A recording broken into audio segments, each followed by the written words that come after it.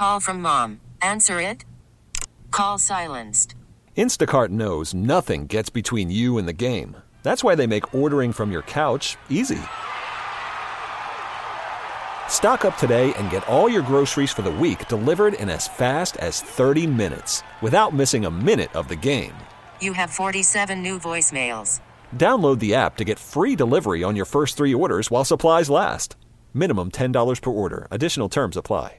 We get it. Attention spans just aren't what they used to be. Heads in social media and eyes on Netflix. But what do people do with their ears? Well, for one, they're listening to audio. Americans spend 4.4 hours with audio every day. Oh, and you want the proof? Well, you just sat through this ad that's now approaching 30 seconds. What could you say to a potential customer in 30 seconds? Let Odyssey put together a media plan tailor-made for your unique marketing needs. Advertise with Odyssey. Visit ads.odyssey.com. Evan Roberts. Tiki Barber. It's Evan and Tiki on WFAN, The Fan, 101.9 FM, and always live on the free Odyssey app. That's it? That's all you got, Mother Nature? What the hell was that, 4 inches? Come on, man. I was expecting a foot. I was expecting to have to unbury my car out of a blizzard. And instead, you know what I did? I got in my car, I drove it, I crushed that snow, and I drove in. You and nobody else, Evan. Week 18, NFL season. The Saints and the Falcons. Saints are destroying them. Tyrann Mathieu intercepts the ball, gets caught on the 1-yard line, goes down, just kneel it. Jameis Winston turns around and hands it off and scores a touchdown to run up the score. Arthur Smith gets pissed off. Yes. And you know what I said? What'd you Go say? kiss ass. Exactly. Good for you. Stop being soft. Wow. The football's gotten soft. And now all y'all sitting at home, like working from home, virtually learning, doing whatever. You're soft. Build that ass first. Exactly. Build that ass first. Bring your ass into the city. Wow. And do your job, like me and Evan. Had to get that out of the way. Sorry. Well, I do defend those that are using it as a convenient excuse. Like, I don't blame you. Like, the one thing that was very difficult leaving my kids this morning wet snow days is that we played out in the snow for an hour and a half, and I felt bad leaving. But even in playing in the snow this morning, it felt underwhelming. It was a couple of inches. It was soft snow. The shoveling took me like 5.5 minutes. But for those that are out there, be careful. Because we don't want to make light of it. There is snow on the roads. So if you're driving, keep yourself at a normal speed and get where you have to go in a nice fashion. We will try to entertain you for the next 4.5 hours. But here's my other prediction before we get into the sports. That's the last snowstorm of the year. That's the last time we're going to see any snow. You can write it down. February 13th, 2024. We are Why done. do you believe that? Because this felt like a warm snow and not like a freezing cold snow? I'll tell you why. Because today, down in South Florida, today in Central Florida, today in Arizona, baseball players are having a catch with each other. And that means it's spring training. Baseball season means no snow. Yes. Oh, I got it. That's now. the way my brain works. Like, I'm a big winter guy, but once the spring comes, we're done. We got a lot to get to today. There's a brand new Jet Giant argument that's been going on in my household, and we will bring it to the radio waves coming up real soon. Some more final thoughts on the Super Bowl. But we need to discuss something that is a big problem. Today is February 13th. Yesterday, David Stearns met the media. Carlos Mendoza met the media today. Aaron Boone's meeting the media tomorrow. And like I said, Mets and Yankees are having catches on fields down in Florida. And that's really exciting. Spring training is here. Baseball's on its way back. And yet, as we sit here on February 13th, the reigning and defending National League Cy Young Award winner is still available. Cody Bellinger, who had a big offensive season last year, is still available. A postseason hero in Jordan Montgomery, who his agent Scott Boras has compared to a modern-day Andy Pettitte, is still available. J.D. Martinez, who had a ton of home runs last year and is one of the better right-handed sluggers in all of baseball, is still available. Here's the truth about this sport, the sport that I love, and this impacts us as Met fans and Yankee fans. They have a system that is broken. Because on March 13th, which is exactly 1 month from today, the NFL free agency starts. And you know what's going to happen on this radio station and all around water coolers all over the city and all over the country? Will we talk about that? We're going to be talking about that. And within 5 days, it will be over. It will be 5 days of hysteria, 5 days of the Jets added this, the Giants added that, this guy signed here, this guy signed that, and baseball doesn't have it. The baseball offseason had no hysteria, it had no excitement, and now as we're trying to get excited for the start of the year, you've got 3 to 6 really good free agents, Tiki, that are still out there. Well, tell me this sport isn't broken. Well, I don't know if the sport is broken. I think maybe the process for some of these players, because of their agent, is broken. And I'm obviously talking about Scott Boras. Now, you mentioned Blake Snell. You mentioned Cody Bellinger. You mentioned Jordan Montgomery. I don't know if you mentioned Matt Chapman, but you should have because he's still out there as well. Good call. And you know what the common denominator is? All Scott Boras clients. Now, we've seen this before, right? With Bryce Harper back in 2019, it took forever for that deal to get done. Forever. It felt like, man, is Bryce Harper going to go this entire offseason and not be on a team next year? It ultimately panned out. He got what he wanted from the Phillies. It was a positive. But you know who else is a Scott Boras client who did the same thing a couple years ago and ended up sitting out the season? Michael Conforto. This is not a Major League Baseball problem. This might be a big-time agent problem. This is Scott Boras telling Major League Baseball, my guy is worth this. I don't care what all your metrics say and all the detracting things, all the facts that Blake Snell had the worst, one of the worst walk rates in baseball, and that he's been inconsistent with his health. He only pitched 180 innings. Not like he threw for 230, right? So we know that he was great and he won the Cy Young, but there are some distractors there. Yeah. Scott doesn't listen to it. He knows what his number is, and he's getting his number whether we like it or not. And so Blake Snell and Cody Bellinger and Jordan Montgomery and Matt Chapman, they're still sitting. And they might be sitting for a minute because nobody's caving on that now. So how the hell do you fix it then? Like, I get Scott Boras is a big problem, but can you at least admit, can everybody out there admit, and I had this conversation on social media about a half hour ago with diehard baseball fans as well, which is this sucks. Like, let's just accept that initial part. Yeah. This isn't good. Now, I agree with the problem you identified, but here's what we're going to do on the show today, at least for the first couple of minutes. We're going to solve this freaking problem, because I'm a problem solver, you're a problem solver. Yes. Understanding that it's an issue is step one. Realizing it's not good for the sport is step one.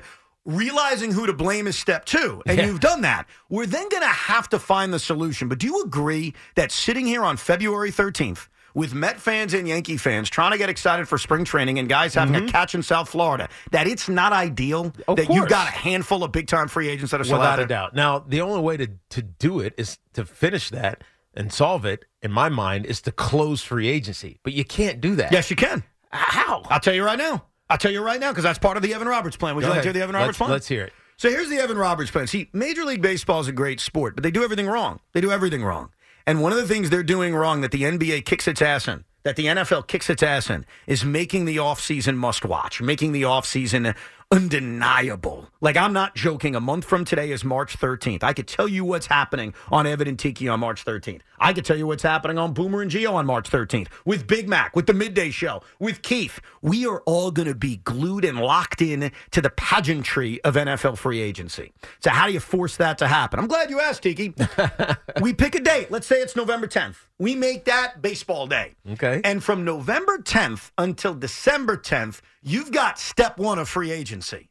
You have to sign in that month. And we're going to encourage you to sign. Because, look, I'm a libertarian. You can't force people to do things. You have to encourage people to do things. You have to give them tax breaks to do things, Well, right? I was going to say, the only thing that's going to encourage owners, or I think even players, You got it. Go, go, go. to sign in that little window Go that ahead. you're creating, is that the pool shrinks when that window closes. Well, right, where the deal terms become, I don't know, constrained in some way. That's the only way to do that. Well, here's what I would do. It's a tax-free month. If you sign that contract in a month, the big market teams don't have to worry about the luxury tax, because that contract won't be a part of said luxury tax. Now, how does that help Scott Boras? How does that help the players? It helps the players because the Mets and the Yankees, the teams we give a rat's patoot about, will be more likely to spend in that tax-free month. That's a good point. This $150 million deal or plus, whatever it is that Blake Snell wants, he'll get, because it's not going to be overly punitive to whoever's CBT. You've got a better chance to make that happen. See, I was having a nice chat on social media with @executive buying. @executive buying seems like a smart guy. He said, Evan, you can't force people to work for a salary they aren't comfortable with. There's not much you can do. You've got to encourage it. And what that you're not forcing them. You're just encouraging them. I'm not forcing anybody. Look, if Blake Snell and Scott Boras don't want to sign in the tax-free month of November 10th to December 10th, fine. Wait till our next window. And you know when the next window begins? It begins on February 1st. So you give yourself a break during the offseason because, quite frankly, who wants to be checking social media on Christmas to see if Carlos Correa signed a contract? So you give your fans a break. You realize that's not your time of year, and you try to own a month. You try to make the baseball offseason exciting in a month. And you can't force anyone to sign. So if people don't sign, you open up that second window, and that second window would be right around now. Because here's the problem.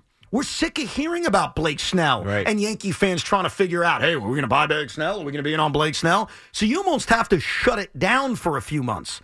But the end result is excitement, because that's what this is all about.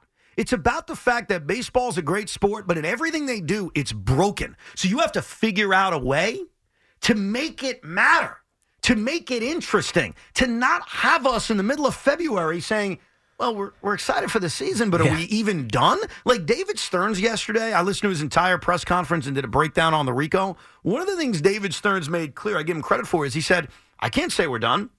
I can't say we're done. The offseason isn't over, and it may extend into March. He was open and honest about that. Well, as a baseball fan, with spring training beginning and spring training games beginning in less than 2 weeks, how weird is that? Like, wait a second. The offseason isn't done? All right, who are you looking at still? So you're telling me the Mets really may add a bat. You're telling me the Yankees may really add a pitcher. And that's exciting, but it's also not ideal that we're sitting here in the middle of February and having that still be a thing. Yeah. We're not in contract hibernation. yeah, you are. They need to fix this. Yeah, well, it's just, it makes it non-urgent. Remember yesterday we were talking about how getting the way that the overtime rules are in the playoffs for the NFL, it makes it non-urgent if you haven't already had your possession. You can just move at a leisurely pace. Right. That's what it feels like with Major League Baseball's free agency. You can just move at a leisurely pace. You make decisions, but they don't, or you make non-decisions and they don't matter. Right? You can just keep kicking the can down the road, even if you kind of know where you're going to end up. And I think, I mentioned the Bryce Harper situation with the Phillies. It felt like that was going to happen. It was just when. It wasn't if. It was when. Mm-hmm. But with Blake Snell and Cody Bellinger, it's who. It's not when. It's who and what number. And there's so many questions around this particular free agent class. At least he's top end. I mean, these are 4 of the top 10, right, that we're talking about are still sitting there. There's no reason that a highly successful, group is still not signed right now. And the reason they're not is because there's no urgency. So on either side. There's no urgency on the Boras client side, and there's no urgency on the owner's team side because they're saying, dude, this could hurt us. Like, if I overpay this guy, it's going to hurt, and he doesn't pan out, it's going to hurt us. So I'm just going to wait until the number comes down. Yeah, you have to make it so that there's no reason to wait. And so one thing you're hitting on, and here's the reality. I'll give you a little educated prediction, and a lot of it's based on some of the things you just said. Blake Snell's going to get paid. So for any Yankee fan, and this is certainly a part of it, there are Yankee fans out there, rightfully so, who say, hey, I still want Blake Snell. Not for 8 years, though. No, not for 8 years, but their thought is his market's going to come down.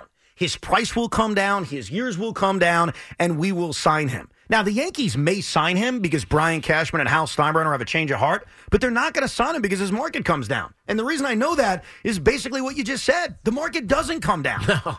Despite Bryce Harper waiting, his market didn't come down. Nope. Manny Machado waiting, his market didn't come down. So you've got to find a way to make it so that there's a reason for players to want to sign earlier and to give us, the fans, the paying customers, the frenzy we deserve. Yeah, I don't know if it's the players will be incentivized to sign earlier. Yes, they will. If there's no tax, Tiki, they have a chance to make more money. But I think that leans more heavily on the owners, right? The owners and the teams and the capologists, they would more now look at, I really need to get this guy because this is the number that he's at, and I can get him tax-free. I absolutely will, because we want him, right? This number is about right, but if we can We can squeeze them for a little bit and let them wait for a little while because we know that there's only 2 or 3 other teams that are really competing with us at these ridiculously high numbers. Let me sign them now. There's no tax. If we wait, there's a tax. Right. And the number's not coming down. Right. We've established that. So I think more the owner side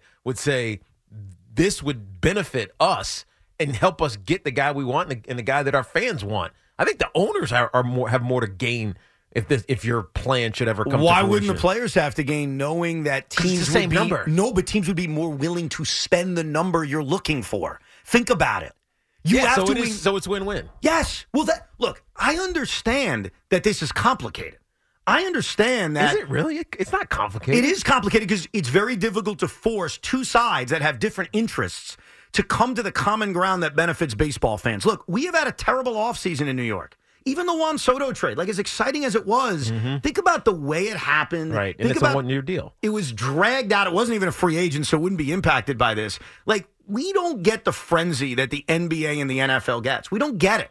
I'll never forget. I love Keith McPherson. He does a great job on this station. And after the lockout was settled, Keith was on the air saying, this is going to be awesome. We're going to get a free agent frenzy. This is great. And I was with him. I was like, yeah, me too, man. I'm so pumped up. And we never got it. Yeah. And I always keep thinking of Keith's voice saying the frenzy. And we never got it. And I'm like Keith. We're diehard baseball fans. We want the frenzy because the NBA has it. And I love the NBA. We want the frenzy because the NFL has it. Right. And we love it. We never get it in baseball. And here we are on February 13th, an arbitrary day, right? Spring training for the Yankees, who cares? Spring training for the Mets, who cares? They're just having a catch in Florida. I agree with you. There ain't nothing changing other than our mindset. But yet, as guys are reporting, and we're going to hear from Juan Soto as a Yankee in camp in the next couple of days, and we just heard from Carlos Mendoza today, Met fans and Yankee fans don't even know if their offseason's complete because 3 of the top free agents haven't even signed. Right, and they're desired. You know what I mean? And one has a history here, obviously, with Jordan Montgomery. Look, the World Series ended. I mean, how many months ago? Months ago! And in free agency happened not too soon after? I want to make something very, very clear before Sean Morash talks. He's not here today, but it has nothing to do with the weather. So for anybody that's going to pick on him and say he's soft. And he's also soft. What? Yeah. I'm defending him right now. He's also soft. He is not here because him and his daughter have a Valentine's Day dance tonight. Oh. Okay? So, Sean, that's cute. I'm sorry I called you soft. Yeah, Sean. You're not soft, Tubby. No, my wife is soft. I could have come and left early, but there was a big fight in the driveway this morning. As I was explaining, it wasn't that bad. But that's nonetheless. Here I am to tell you guys, salary cap, guys. Salary cap. Baseball needs the salary cap. That's why you get the frenzy in the other sports, because there's only a certain amount of money each team can freaking spend. That's a good point. And we've been complaining about the floor and the cap for years in baseball, and you're seeing its most inherent flaw right now. By having teams not have to spend to a certain threshold and not have them capped out at a certain threshold, we don't get the frenzy. That's why you get the 5-day window in football. That's why you get the window. We need it in baseball already. It's enough. Sean, I 100% agree with you. The reason it won't happen is because owners don't want us to know, or the union or the players to know how much money they're making.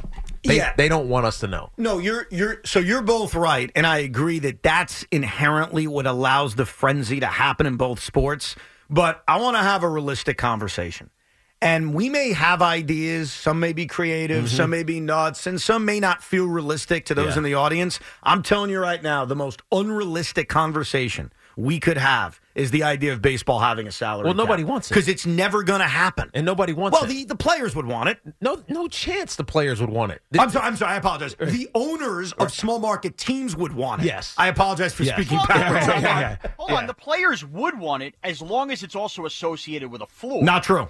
Not true, because the players are afraid of a floor leading to a top. That's the issue. Like, they'd love a floor in theory if they knew it wasn't going to lead to a top. A salary cap is never going to happen in baseball. Would it be better for the game? Sure. Yeah. Would it be better even for all teams involved? It's never going to happen. So what you've got to do is artificially make the offseason matter. And it's something the NFL and the NBA don't have to worry about, because you're right, Sean. Like, I agree with your overall point. The cap is why it works that way. But like I say with government, I don't want government to force me to do something.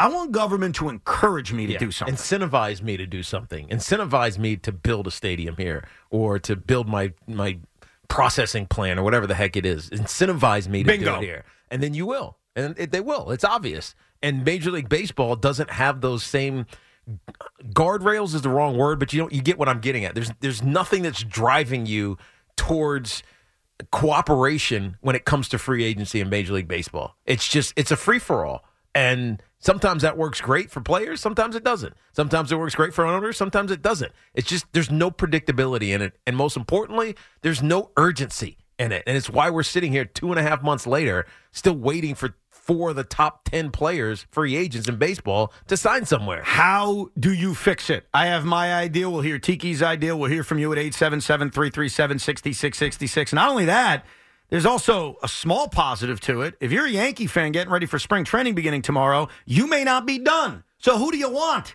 Met fans, I know who you want. You need a stick, any stick. We'll talk about that as well, 877-337-6666. And we have to have a very uncomfortable conversation about why Knicks fans are dead wrong in blaming the officials for last night's loss. The other aspect that's frustrating of the... Worried about letting someone else pick out the perfect avocado for your perfect impress them on the third date guacamole? Well, good thing Instacart shoppers are as picky as you are. They find ripe avocados like it's their guac on the line. They are milk expiration date detectives. They bag eggs like the 12 precious pieces of cargo they are. So let Instacart shoppers overthink your groceries so that you can overthink what you'll wear on that third date.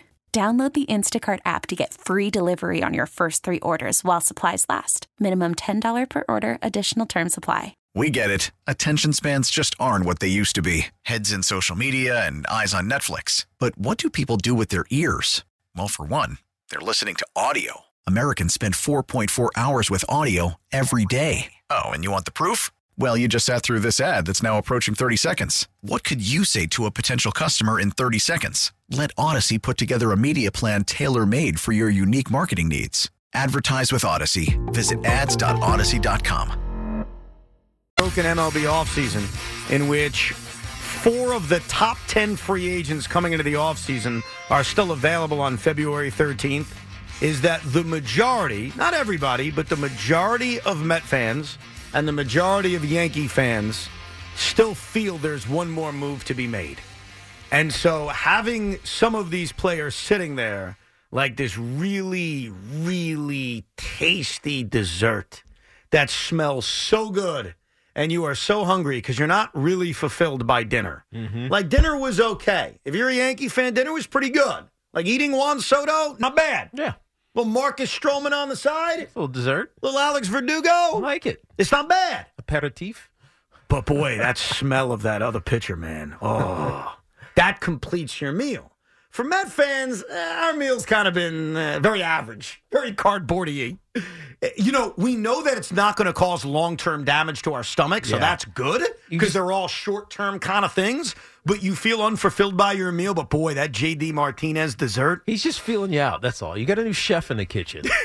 So he's like, I don't know what these guys really like. So I'm just going to give a little morsel here, a little something there, give some leftovers. No, our same old. Maybe I want to remake this big peat pie I got in here. Don't bring him up. Maybe not. Maybe I'll just throw that one away. Who knows? Throw it away. No, I think our chef, the Met chef, just wants to make sure we don't have indigestion in a couple of weeks and months. So he's like, I'm giving you meals that, they're short term. They're not going to cause any long-term problems. That's what I think they're thinking. But that does make it tougher because Blake Snell, I'll start with him. He is the reigning and defending National League Cy Young Award winner. There are Yankee fans that view Blake Snell, and I totally get why, and say, that's the piece. Yeah. We've had a good offseason. This makes it a great offseason. So not only are you frustrated by the way this offseason hasn't moved and how broken this system is, but I think if you're a Yankee and Met fan, you see some of those pieces that are sitting there and you're like, Are you really? Blake Snell, look, I love the fact that he's got a second Cy Young, Blake Snell. But there's so many inconsistencies. There's something that I just feel is not trustworthy about him. I agree with you, but you know what's also not trustworthy? What's that? The Yankee rotation. True. But it's better to have what you have instead of bringing in something that you expect, because we did this last year, that you expect to be a game changer, and it ends up disappointing you.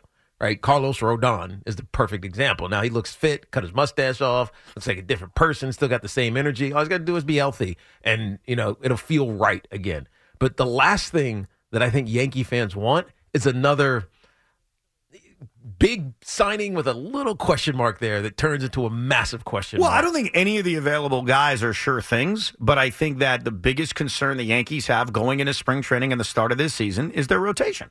Is the rotation after Garrett Cole. Stroman had a terrible second half. Nestor Cortez had a lost season. Carlos Rodon was a disaster. Clark Schmidt's still a young back-of-the-rotation arm. So it's not that Blake Snell's perfect. It's not that Jordan Montgomery's perfect. But not for $150 million. I get that. That's what we've been waiting on for the last 4 months. Over however many years it is. And for the Mets, it's that one last bat. But as of right now, we have had an offseason that's lasted, let's see, November, December, January, about 4 months, and we still haven't had the full frenzy. So how the hell do we fix it? Jack is in Wilton, Connecticut. What's up, Jack? Hey, how's it going, guys? What's up, man? Yo, totally with you on everything you guys are saying. I'm like vibing along, driving the car, like, yeah, these guys got it down. And then we talked about that the owners would support the Evan plan to have the tax-free window. Have you been paying attention to anything that the owners have done over the last 15 years? They would not support it. I agree. Cutting minor league teams. Yeah. They're proposing a salary cap for the front offices, man. Yeah. I mean, like, they want the luxury tax more than they want anything else. They will not have any sort of window. Your plan can't work as much as I want it to, my man. But here's the thing. That tax-free window is only of the guys you're signing in that window. Everyone else on your team, you still have a pretty high payroll. Right. Like, how many guys would a big market team truly be able to add in that short period of time, not name the LA Dodgers? So I don't think it has the negative impact you're envisioning. And here's the other thing. You got to give something to get something. Because if you turn this into the TV event it can be, you can make money in other ways if you're Major League Baseball. They have not cashed in on what could be a great television event, which is turning the offseason into must-watch TV, and they haven't been able to do it. Yeah, no, it just becomes, it trickles out. I think the other way, to add on to what you're talking about, is to make it later.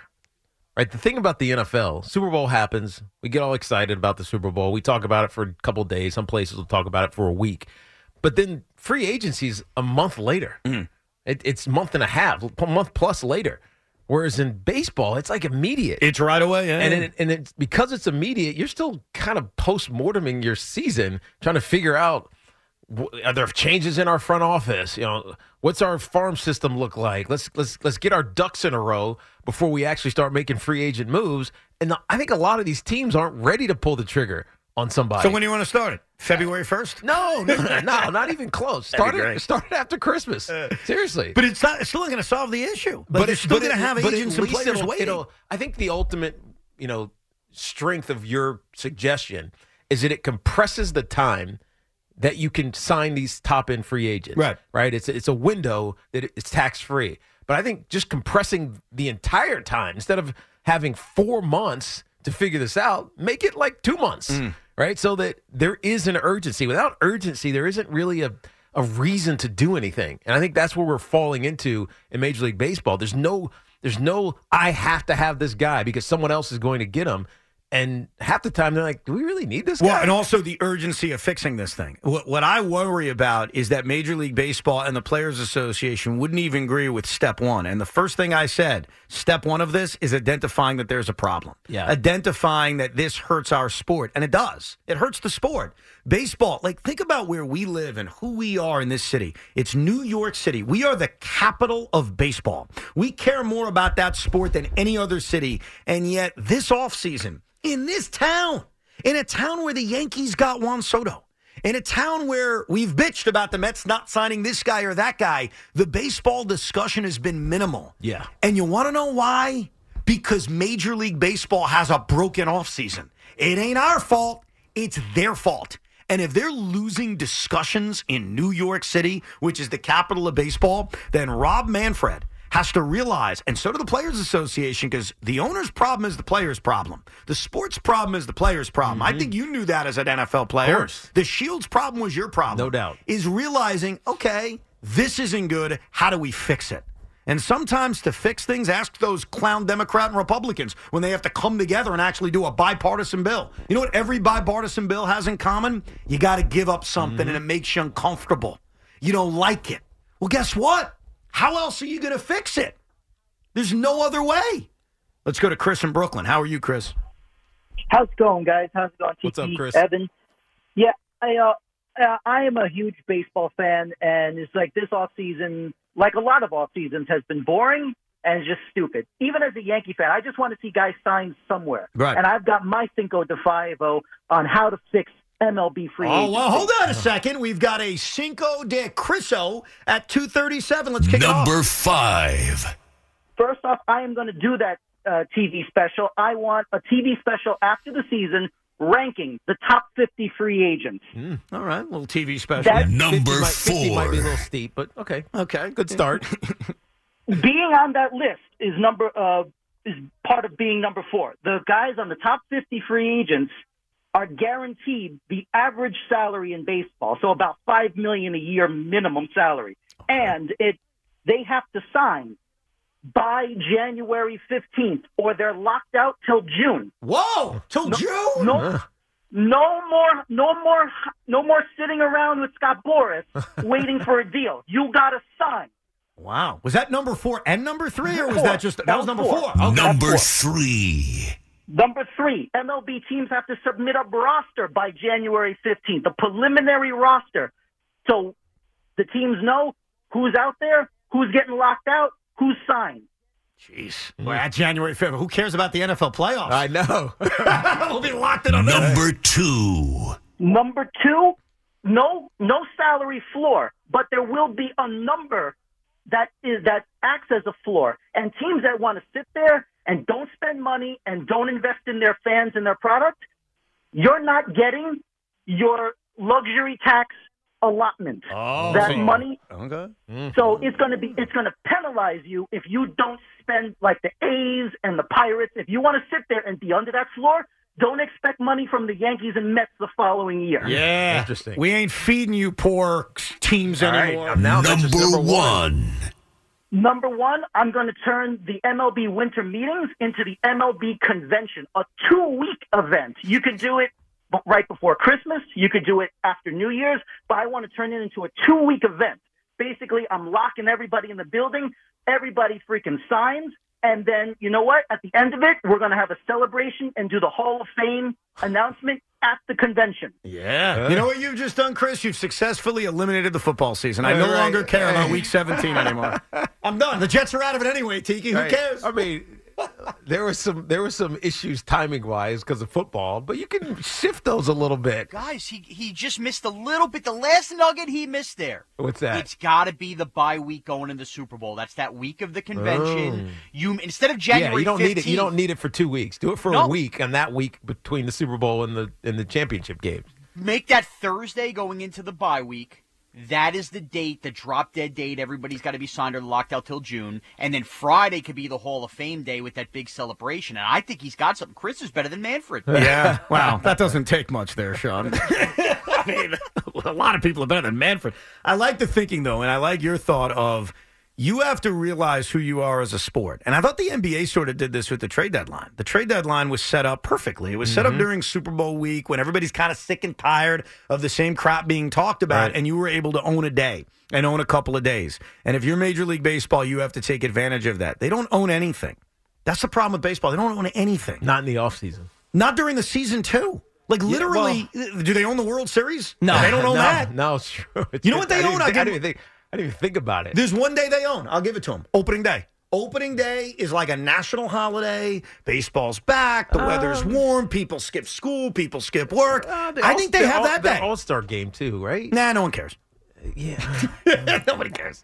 Yeah, not the game. Maybe the home run derby. He used to have some pop for younger kids, but yeah, I didn't watch the All-Star game this year. Exactly. So you can't tell me it's that. No, it's not. Let's go to Andrew in Queens. How are you, Andrew? Fellas, how we doing? What's up, Andrew? So I'm a big soccer guy, and I love when they have the two, signing windows. They have the winter window, they have the summer window. Yep. And so my thinking with baseball, number one, it's broken, yes, but I think the fact when you look at the guys that are still available, Scott Boras is holding a lot of these guys hostage from signing. No doubt. But with that said, though, my solution, it's pretty simple. And, the Cinco de Mayo list, that there were some aggressive ideas there. But mine, I think, is the most doable, and I think it's both sides, the owners and players, would agree to it. So I think you set a certain date. So let's say February 1st. You have from the end, the last out of the World Series until February 1st, where teams can sign any player for any kind of deal that they want. A player can sign for any kind of deal. And there is no qualifying offer, no draft pick, no compensation attached to that signing. Now, after that February 1st date, from February 1st until the entire season, because, again, you can't just lock out players. That's never going to happen in baseball. Let's be realistic. So from that February 1st date on for the rest of the season, now a player can only sign a 3-year max deal, and there is qualifying draft pick compensation attached to them. That's the key. So, I like that idea, by the way, because part of the reason why, no one's talked about this, but I'll bring it up real quick, why the Mets would have no interest in Blake Snell is I don't want to give up the qualify. I don't want to have to give up that draft pick. If there's a period of time where you don't have to give up that draft pick, that does change philosophies. Yeah. What else? And that's the thing, where essentially, because people have to see this from both sides here. The players have to get something, the owners have to get something. You can't lock out both sides, or else a deal will never happen. The players signed this deal when, they went through this whole crap, a few years ago, where they had problems with the ownership, they had problems with Major League Baseball, and that they didn't want to do stuff for them and vice versa. Yeah. So I feel like this plan right here is the easiest, most direct route that you can get both sides to agree to. Yeah. And at that point, you have a deadline in the middle of, the off season that people can get excited about. You watching Champions League today, Andrew? I am. Unfortunately, my Tottenham Hotspurs aren't playing this year, but I'm feeling pretty good about next year. Yeah, I hear you, brother. Look at that. Nice little soccer discussion. We got to get a little something in there. I know you don't know what the hell we're talking about, but it's all good. You were talking about guys kicking balls around. I get it. I understand what's going on. What does a deadline do? Seriously, because it creates urgency. No, but it's not negative for either side. No, right? I don't think it is either. Because even if you're a player and you're like, oh, man, I have to sign by March 5th, well, eventually you would think if there's a market for you, a team's going to say, well I got to pay you. I want you on our team. And it makes I think the player now take more control over this process than it exists right now. It's Blake Snell going to Scott Boras saying, dude, get this deal done. Right. Get it done. Otherwise, I'm going to be locked into a much shorter deal, which puts me more at risk, especially if I'm 31 and had injury issues, right? Like Blake Snell has had. So there's so many ways to fix this. The question is, the conversation is never going to be had, right? The parties that exist in this, the agent and the player and the owner, they're fine just kind of letting it just seep around. The only reason to do this would be for the fans, right? To make it more of a spectator sport in the offseason. And what does that turn into? I don't think they care about that. Yeah, but they should. What does that turn into, Tiki? Doesn't that turn into something you can make money off of? Yes, but how many baseball players are socially relevant? Very few. Even the stars don't tweet, they don't Instagram, they don't do any of this stuff. Right. Or if they do, we don't pay attention. Yes. Maybe Yamamoto will change that a little bit. Who's that? I don't care. He's an attention whore, as you pointed out a couple months ago. F that guy. Right. But my point is, I don't know if they care. So all these points and all these suggestions are great, but I don't think the motivation is there. But that goes back to point one, which is that the players and the league have to realize that there's money to be made. Like when that dude called up and had his list of things, one of the best things on his list is turning this into an event. Turning this into, like the NFL, and I know the NFL is king. We'll get into how many people watched that Super Bowl the other day. It's obscene. Yeah. But the NFL's the king of making things that are so irrelevant relevant. Mm-hmm. They take the combine, which is a bunch of guys in their underwear. Right. And they make it an event. Doing stuff that doesn't, it translates in their minds, but it's not really what makes you a good football player. Right. But being they able make to run it, a 40 or a shuttle drill. They make it an event. They make the schedule release an event. Baseball, on the other hand, releases their schedule in the late August of the previous baseball season. They are so clueless when it comes to things like that. Yeah. So it's realizing, hey, there's money to be made, because I know the way the world works. It's all about money. There's money to be made. Here's how you take advantage of it. Yeah. Here's how you realize, wow, we can make our sport, which is still a great sport, which is still a sport people care about, even if less people care about it today than they did 25 years ago. Here's what we do to make it matter. Look, deadlines are the only things that get things done. That is the truth. So if you had a deal in place that said, hey, everybody's got to sign by February 10th or November 10th or January 10th, whatever that date is, and if you don't sign, you can't play till May 1st or whatever the crazy rule is, I don't think that brings prices down. No. Because teams want Blake Snell. Like, keep that in mind. Like, I'll make you this prediction. Blake Snell's going to get a massive contract. It's not as if Blake Snell's going to have to go hat in hand and settle for some kind of short-term deal. That's not happening. It didn't happen with Manny Machado when he signed in the middle of February. It didn't happen when Bryce Harper signed on the first day of March. Like, guys end up getting paid. What Scott is doing will ultimately work. So what would a deadline do to bring that price down? I don't think it would do it anything negatively to bringing the price down. I don't think it would bring it down. It would just make it more likely to get done. Exactly. And that's what we all want. It's also about marketing, too. Like, Mike Trout's been the best player of our generation. Nobody would recognize him if you walk down the street. The NFL's 12 months out of the year, like you said, Ev, because they make things important. Well, that's another the Mets are in baseball. London this year. Does anybody know? Does anybody care? I mean, other than you doing the reads, I wouldn't know about it. I swear to you, I would not know about it. The Eagles don't even have an opponent for that game on the Friday opening weekend, but we're all trying to figure out who they're going to play. The football wasn't always like this, but they created this 12-month. Baseball needs to get their act together and make this a 12-month out of the year sport where we care about stuff. And that's the way it starts, by making this offseason matter. Because right now, spring training's about to start, and I'm not even kidding you. If you rank the free agents at the beginning of this offseason, 4 of the top 10 free agents are still available. Half of the top free agents are still out there. All Scott Boras clients, by the way. Yes, unfortunately. Let's go to Rich in Staten Island. Hey, Rich. What's up, Rich? Guys, how are you? Good. How's it going? Good. So I have a few things to change about the MLB offseason. Just bear with me while I go through my long legal paper list here. So, first of all, I'd get rid of the draft pick compensation. Evan, I did get a previous caller call about that. Totally agree with that because I think these picks really mean a lot to teams like Kansas City, Pittsburgh, Cincinnati, those who don't spend money. Yep. So I think those picks really matter. I'd get rid of them. 2, I would change the date. I'd actually flip it around. I'd make arbitration and the tendering contracts period probably 2 weeks beginning at the end of November after the World Series, right? No one cares about it in February. Right. Mm-hmm. So I would change that. And then I'd also, the luxury tax, the money, this is really radical, but I think it would at least start a conversation. Instead of giving it to the teams that wait for it every single offseason, such as Tampa Bay, Kansas City, Oakland, so on and so forth, I'd make it like a little bit of a pool for players that signed earlier. So what I mean by that is... So what, they get more money? They get more money if they sign earlier? Yeah, so maybe like a $2 million bonus if you sign maybe the first day of free agency or something like that. That's what... By the way, Rich, I'm glad you put that legal paper to use because that's the only thing that moves. Money. Yeah. You get more money the earlier you sign, which was part of my idea, though executed differently, which is, hey, I got to incentivize it. Yeah. So if it's tax-free for owners...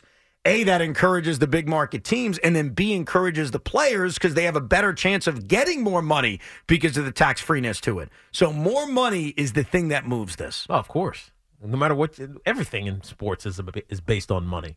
It's all money. That's it. Whether savings or more to be earned, period. Now, you said something earlier about, well, the Yankees are fine. The Yankees don't need to add a starting pitcher. No, they do.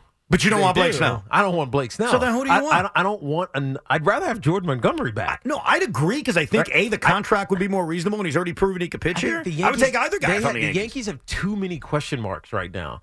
Other than Garrett Cole, every other and these other starters have a question mark, even if it's not a big one. I agree. And that's worrisome. The last thing you want to do is put another question mark. Well, but that question mark... Even if it's nothing. In fairness, as much as I have been nervous about Blake Snell, that question mark won the Cy Young last year. He did, but he also led the league in walks. I get that. I understand that. He also has control issues. I get that. He also has had 2 healthy seasons in the last 5. Okay. So what are we talking about now? No, we're talking about a risky signing. I get that. And he's 31 years old, and he wants $150 million over, 6 years. And are the Yankees going to do that with another Scott Boras client? Waiting to get broke off? Dude, I'll be honest with you. Off to this season and Juan Soto? I don't think the Yankees are going to do anything else. I think they're done. But I think that most Yankee fans going into spring training, if you ask them, Sean, I'll ask you, what's your biggest concern about the Yankees in 2024? Their bullpen. Really? More than the rotation? It is. And look, here's the thing. I agree with everything Tiki said. There's a question mark on every single pitcher. Except for Cole. Except for Cole. I've done a deep enough dive on every other contending team in the American League, and I really don't think that they have a worse rotation than anybody else going that they'll contend with in the American League. Everybody's got the Astros have a better rotation. The Astros have a better not miles away, though, Ev. Framber Valdez, Justin Verlander. Again, I'm looking at Verlander's age. I'm not saying they have a bad rotation. I don't think it is light years better than the Yankees. That being said, the Yankee rotation's a problem. I also disagree slightly that I think that Blake Snell's suddenly going to get 6 years just for holding out this long.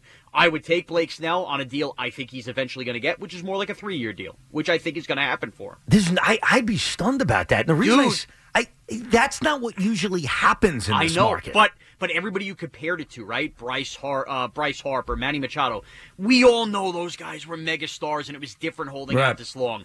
This should make every baseball fan feel better because I don't think there's a baseball fan of any team around who wanted to give Blake Snell 6-7 years. Okay, well, by the way, I've got major concerns about Blake Snell, too, so I'm not even arguing with Tiki when you bring up his control and you bring up how erratic he's been. He's never thrown more than 165 innings or whatever it is. Yep. I'm with you on that. If Sean's right, that he has to settle for a 3-year deal, if I'm the Yankees, then it makes sense to pounce. Yeah. Because then overall, what's your real risk? There isn't. There's not a long-term risk.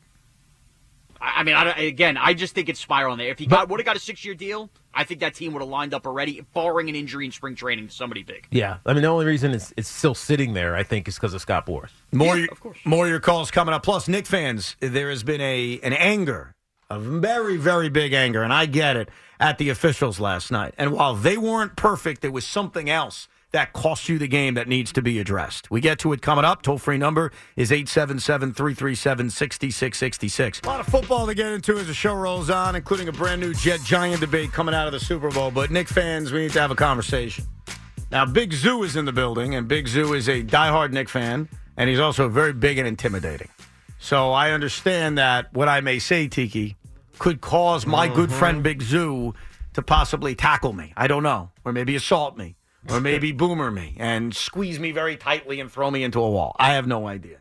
But what you have heard over the last, let's say, 17 hours is obvious from everybody. Oh, the Knicks got screwed. Oh, Jason Gobble's an idiot. Oh, this was terrible. It was a brutal call on Jalen Brunson. Obviously, you're right. I'm not going to tell you you're wrong. That was an atrocious final call. It was so bad that Ed Malloy didn't even wait to get ripped, him and Jason Gobble, because Gobble made the call in the 2-minute report. Last night he came out and said, hey, guys, after seeing the postseason review or the postgame review, we screwed up. Like, that happened after the game. So we all know that. So everybody bitching about it and whining about it, yeah, it's obvious. They messed up. There shouldn't have been a foul. Holiday shouldn't have gone to the line. It was a one-handed chalk. There was not enough contact to call that, especially in that moment on that shot. And from that standpoint, yes, it was terrible, and you should be upset. And yes, there was bad officiating throughout that game.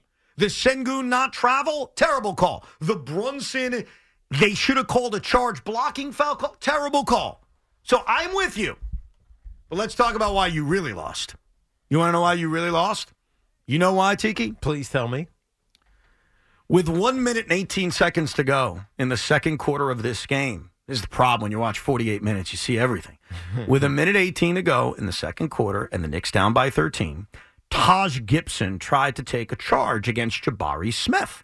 And Mike Breen and Wally right off the top said, hey, I don't know, man. I think Taj took the charge. Yeah. Tom should challenge this. And Tom Thibodeau did. Unfortunately, when you watch the replay closer, it does look like Taj moved a little bit, and so it was not overturned. In fact, Ed Malloy, when he announced the review, said it was clear and conclusive that a foul was called on Taj, and it should remain. Now, here are the rules in the NBA. Kind of sucks, but these are the rules, and I think Tom's aware of them, Tom Thibodeau.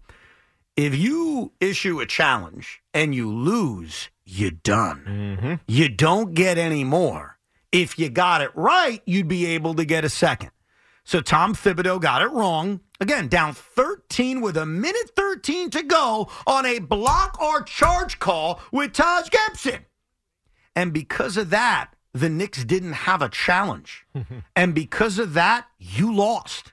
Because if you had a challenge, you would have won it. It would have been overturned, and you would have gone to overtime. And who knows? Do you win? Probably. Probably. Yeah, I'd say you probably win the game. Yeah, sure, why not? Wasn't DiVincenzo down? It doesn't matter. You see Jalen with 8 seconds to go, tying the game up. Yeah, sure. But see the Rockets blow that game 15 different times? I also saw him 0 for 6 to start the game. Okay, and he settled in and played well in the second half. Okay. Look, I'm just saying, it's not a guarantee that they win in overtime. I didn't say it was guaranteed. Yeah. But at least they go to overtime. It goes to overtime. At least they have a chance not to go into the All-Star break 0-4. That's right. And the reason it happened is because your head coach, who made other mistakes in this game, we'll get to in a second, decided to use a challenge with 1:18 to go in the second quarter of a 13-point game. And as a Hoops fan, what always pissed me off about that clown Steve Nash was when he would throw challenges in the second quarter. And it's like, hey, Steve, it would have to be such a significant call to think it's worth it. To think it's worth it. Because you don't know if Ed Malloy is going to overturn it. So instead of everybody repeating the same crap, oh, woe is me, we got screwed, this sucks, the league is crooked, Tim Donaghy, the world hates the Knicks, how about we call out the head coach? Hi, I'm doing it. We'll call out the head coach for issuing a challenge with 1:18 to go that in the whole grand scheme of the game didn't mean a damn thing. You lost this game because Tom Thibodeau had challenge dysfunction. Or he decided to use it way too early. Or you're very short. You're just very short. What do you mean you're very short? Healthy bodies. Well, that's a part of it. And DiVincenzo goes down with a hamstring injury as well. You are really, really very short because there was one guy that could save you, at least match with Jalen Brunson in scoring, and that was Dante DiVincenzo. And now the Big Ragu is no longer healthy. First of all, thank you for calling him the Big Ragu. And I agree that was another issue from Tom Thibodeau's night, but that challenge cost you the game. So Knick fans on the other side, you guys want to agree with Evan, me? that was a fine speech. Well done. Good angle. Bottom line is this. That was one of the worst calls in the history of calls. Even if Tom blew a challenge on something questionable earlier, how do they miss something like that? I'll tell you why. Because there is a conspiracy around the league. Tiki Zoo, Sean, there is a conspiracy against the Knicks because the Knicks are just getting a little too good. The Knicks are back, as I've said before. They're getting a little too good. So now there's a little memo out to everybody. Goes, keep the Knicks down, keep the Knicks down, keep the Knicks down. Evan, was that not the worst call in the history of the world? Challenge or not? You shouldn't have to need to challenge that play. It was so egregious. He's a long way away. Maybe he just saw it wrong. I will say this.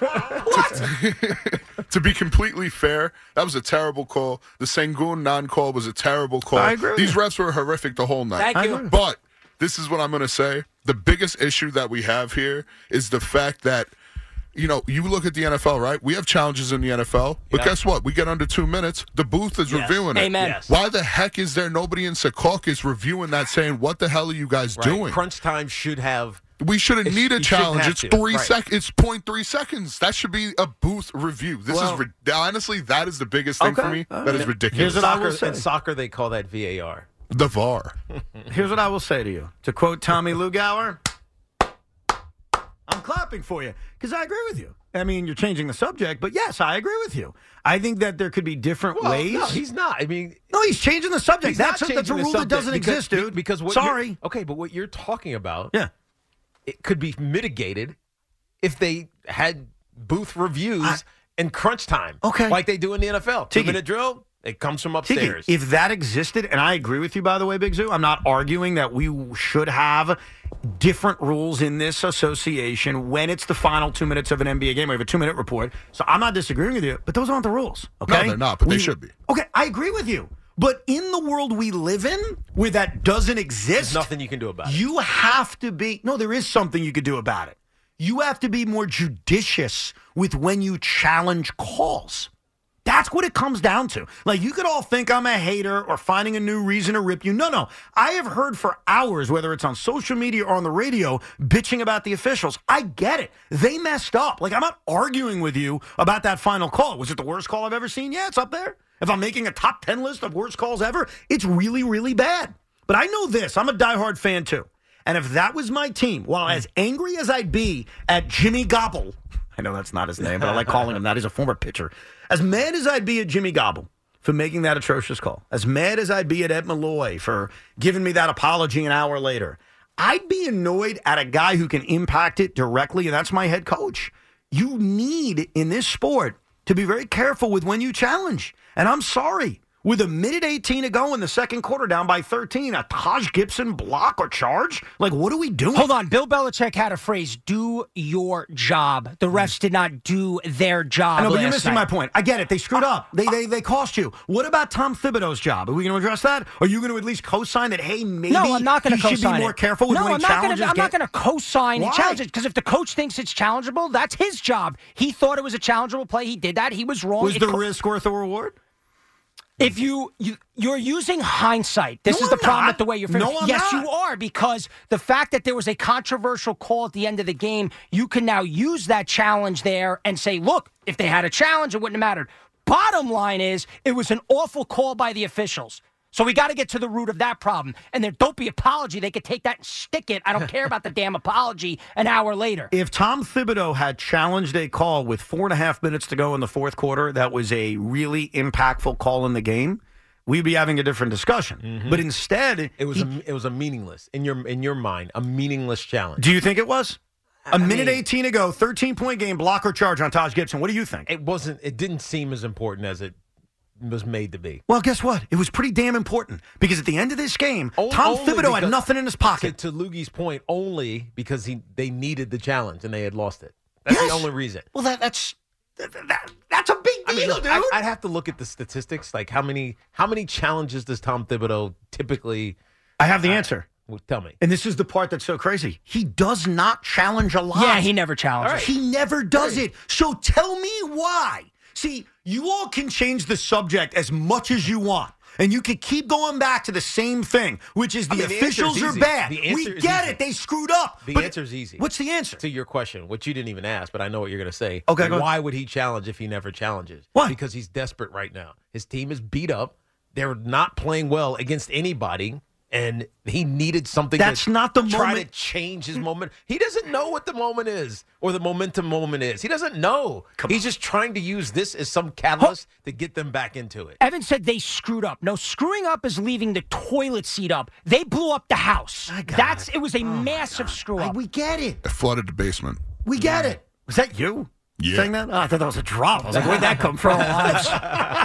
Look, the officials were bad last night. Like, I open with that. I tell you that. They were bad. I give you other calls that they were not good with. And I don't want to hear the free throw disparity, because that's BS, all right? That's not proof. Proof is individual calls. And I'm with you. There were a lot of bad calls last night. I'm not disputing that. I'm not disputing Big Zoo's point of, hey, we should probably change the system and have things automatically reviewed in the final 2 minutes. Like, dude, I'm with you on that. And by the way, here's the funny part about automatically reviewing stuff. They were reviewing if there was time on the clock, which makes the rules even dumber. Right. We're going to see if there's time on the clock, but when we notice that there's an egregious call made, we're not going to change that. What a disgrace, bro. So I'm with you on that. Like, we're not arguing. What you guys aren't doing is you're not listening. That's the problem. You're not listening. You're only going back to your talking points that 98% of Knicks fans have been repeating for the last 14 hours, which is, we got screwed, horrible officiating, this is bad, this sucks, whether it's Tommy Lugauer or it's Kendrick Perkins or it's, I'm sure Gio said it this morning, but then again, I can't even, I didn't I'm sure our dear friend CP, the franchise, said it. CP did say it. Yes. CP was like, we got hosed. Of course we did. He's not wrong. Yeah, but you're missing the point. The league hates the Knicks. Oh, stop. Tiki, have I convinced you at least? Yeah, you have. Thank you.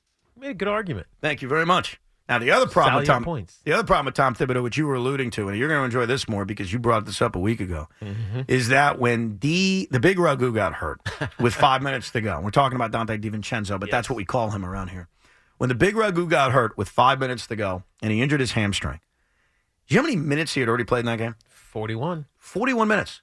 There were 5 minutes to go in the game. So and he wasn't coming off the court. No. So the big Ragu, he's a finisher, would have played 45 to 46 minutes. And then, oh, by the way, if the officials don't blow the game, the big Ragu is playing overtime. Yep. We're talking about a potential 50-minute performance. And your point you made a week ago was, hey, look, he's got to kind of take the foot off the gas with some of these minutes. Right. And I don't know, you tell me, you're the athlete. Right. Can playing too many minutes cause a hamstring issue? Of course. Well, then we have a problem. The hamstring issues are fatigue issues, man. It's wear issues.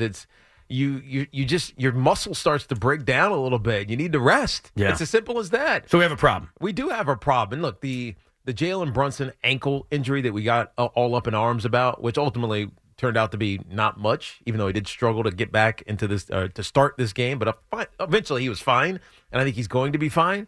But attrition injuries happen when your body is just tired. And you can't just, we're going to grind, we're going to grind, we're going to grind, we're going to grind. We're going to hit the All-Star break, and then we're going to rest, and then we're going to get back, and we're going to grind, we're going to grind, we're going to grind. Like, you can't athletes can't sustain that. And there's a reason that every other good team in basketball, they do rest days. Give you a day off. This game, you're going to play 25 minutes. You have a minute restriction because you had this lingering or whatever the heck our advanced statistics and our tracking devices have shown that you need.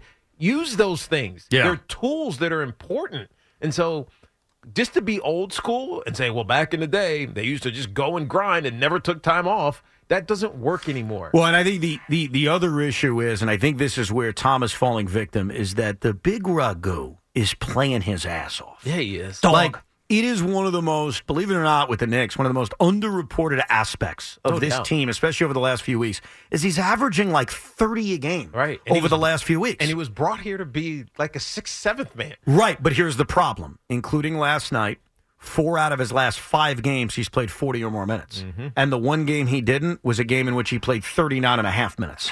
So he's playing 40 minutes a night. And so I think Thibodeau is intoxicated by the big Ragu. Who would not be? But it's starting to become a problem. And when you look at him having that hamstring issue last night, it may be directly associated with the fact that 4 out of the last 5 games he's played 40-plus minutes. Yeah, but Ragu was only averaging about 25 minutes prior to that all season long. Exactly. Thank you for proving my point. No, how's that proving your point? Because you're stretching him out here now. Because, no, hold on. And Tiki, tell me if I'm wrong here. This isn't baseball, man. Him doing that a lot over the last week and a half when he's usually a guy who plays 20 minutes a night cannot be good for you, Career 24 and a half. That can't be good for you. Stretching him out. Like, all of a sudden, he's playing 4 out of 5 games, 40 minutes a night. Yeah, stretching him out because we need him out there. We get you need him. Yeah. He's been great. Like, I can't put this man over enough. Ragu's been awesome. But if he plays 25 minutes a night throughout his NBA career, and now, over the last 2 weeks, he is playing 40 minutes a night, basically every other night, that can't be good for you health-wise. No, so what's the solution, guys? Play less. The solution. Play less. He's one of their best players right now. So you're suggesting that they don't play their best player 40 minutes a night? Yeah. No. Would you disagree with that? No.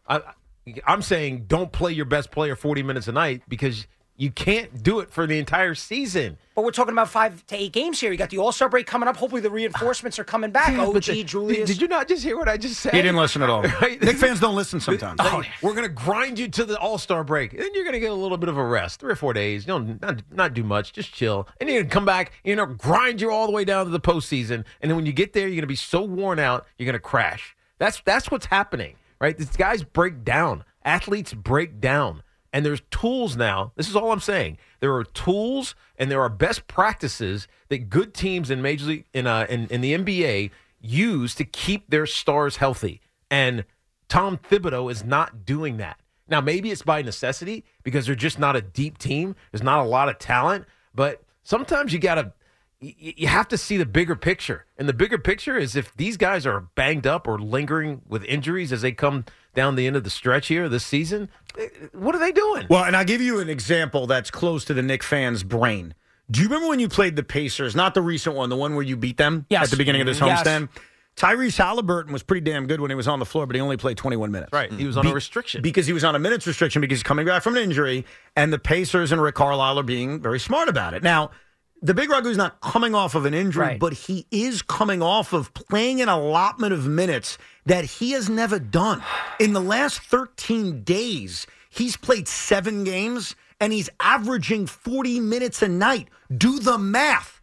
Like, I argued with Tiki last week. And it's hard because he's so great. He's been great. He's shooting 40% in his last 10. He's been amazing. And that's the damned if you do. No. Damned if you don't. But hold on. So when you and I were arguing a week and a half ago, and Tiki was on this side of like, dude, he's running his guys to the ground, and I was more on your side of, well, I don't know if he is. Like, you're still trying to win games, blah, blah, blah. What I saw last night was malpractice. I mean, if we're being honest, what I saw last night was me saying Tiki's right. And I think any Knicks fan, who, again, you want to be intellectually honest? You just want to scream at the clouds about the officials, or do you want to have a real discussion? A real discussion is the way Big Ragu was treated last night in playing 40 minutes. 40 minutes, and there were 5 minutes to go in the fourth quarter. It's not healthy. He got hurt last night, and Tiki's right. I'm wrong. I own it. Tiki was right. His hamstring's going because he's playing an ungodly amount of minutes because, yes, he's great. Yes, he's intoxicating. Yes, you need him to win. You're in the regular season. If you want to claim you're back, if you want to claim you're relevant, if you want to claim you're good, start acting like teams that are like that.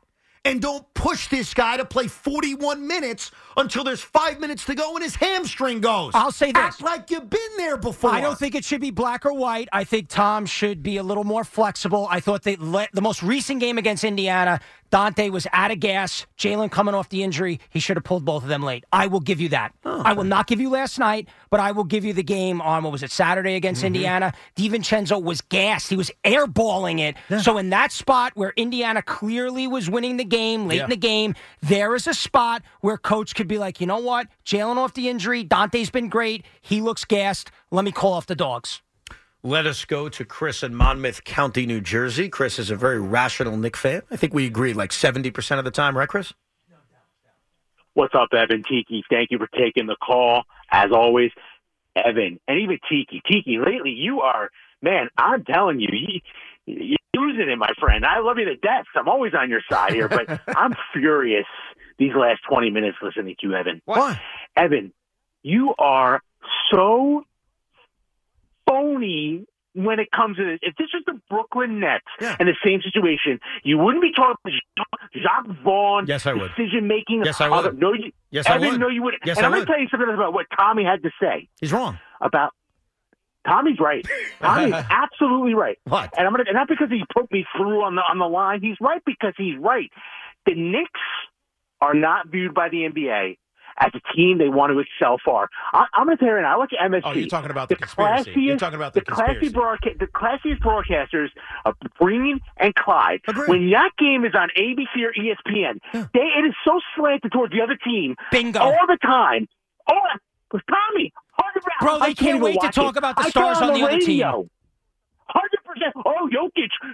Or the first game of the season, they talk about Anthony Davis is going to be one of the MVP status. They never talk about the Knicks. And I'm going to tell you right now, I like the way this team is playing. And you know what? Let's go down with being 40 minutes a game. I get it. It's a little much, but we're going to be stronger in the playoffs. We're building towards something special.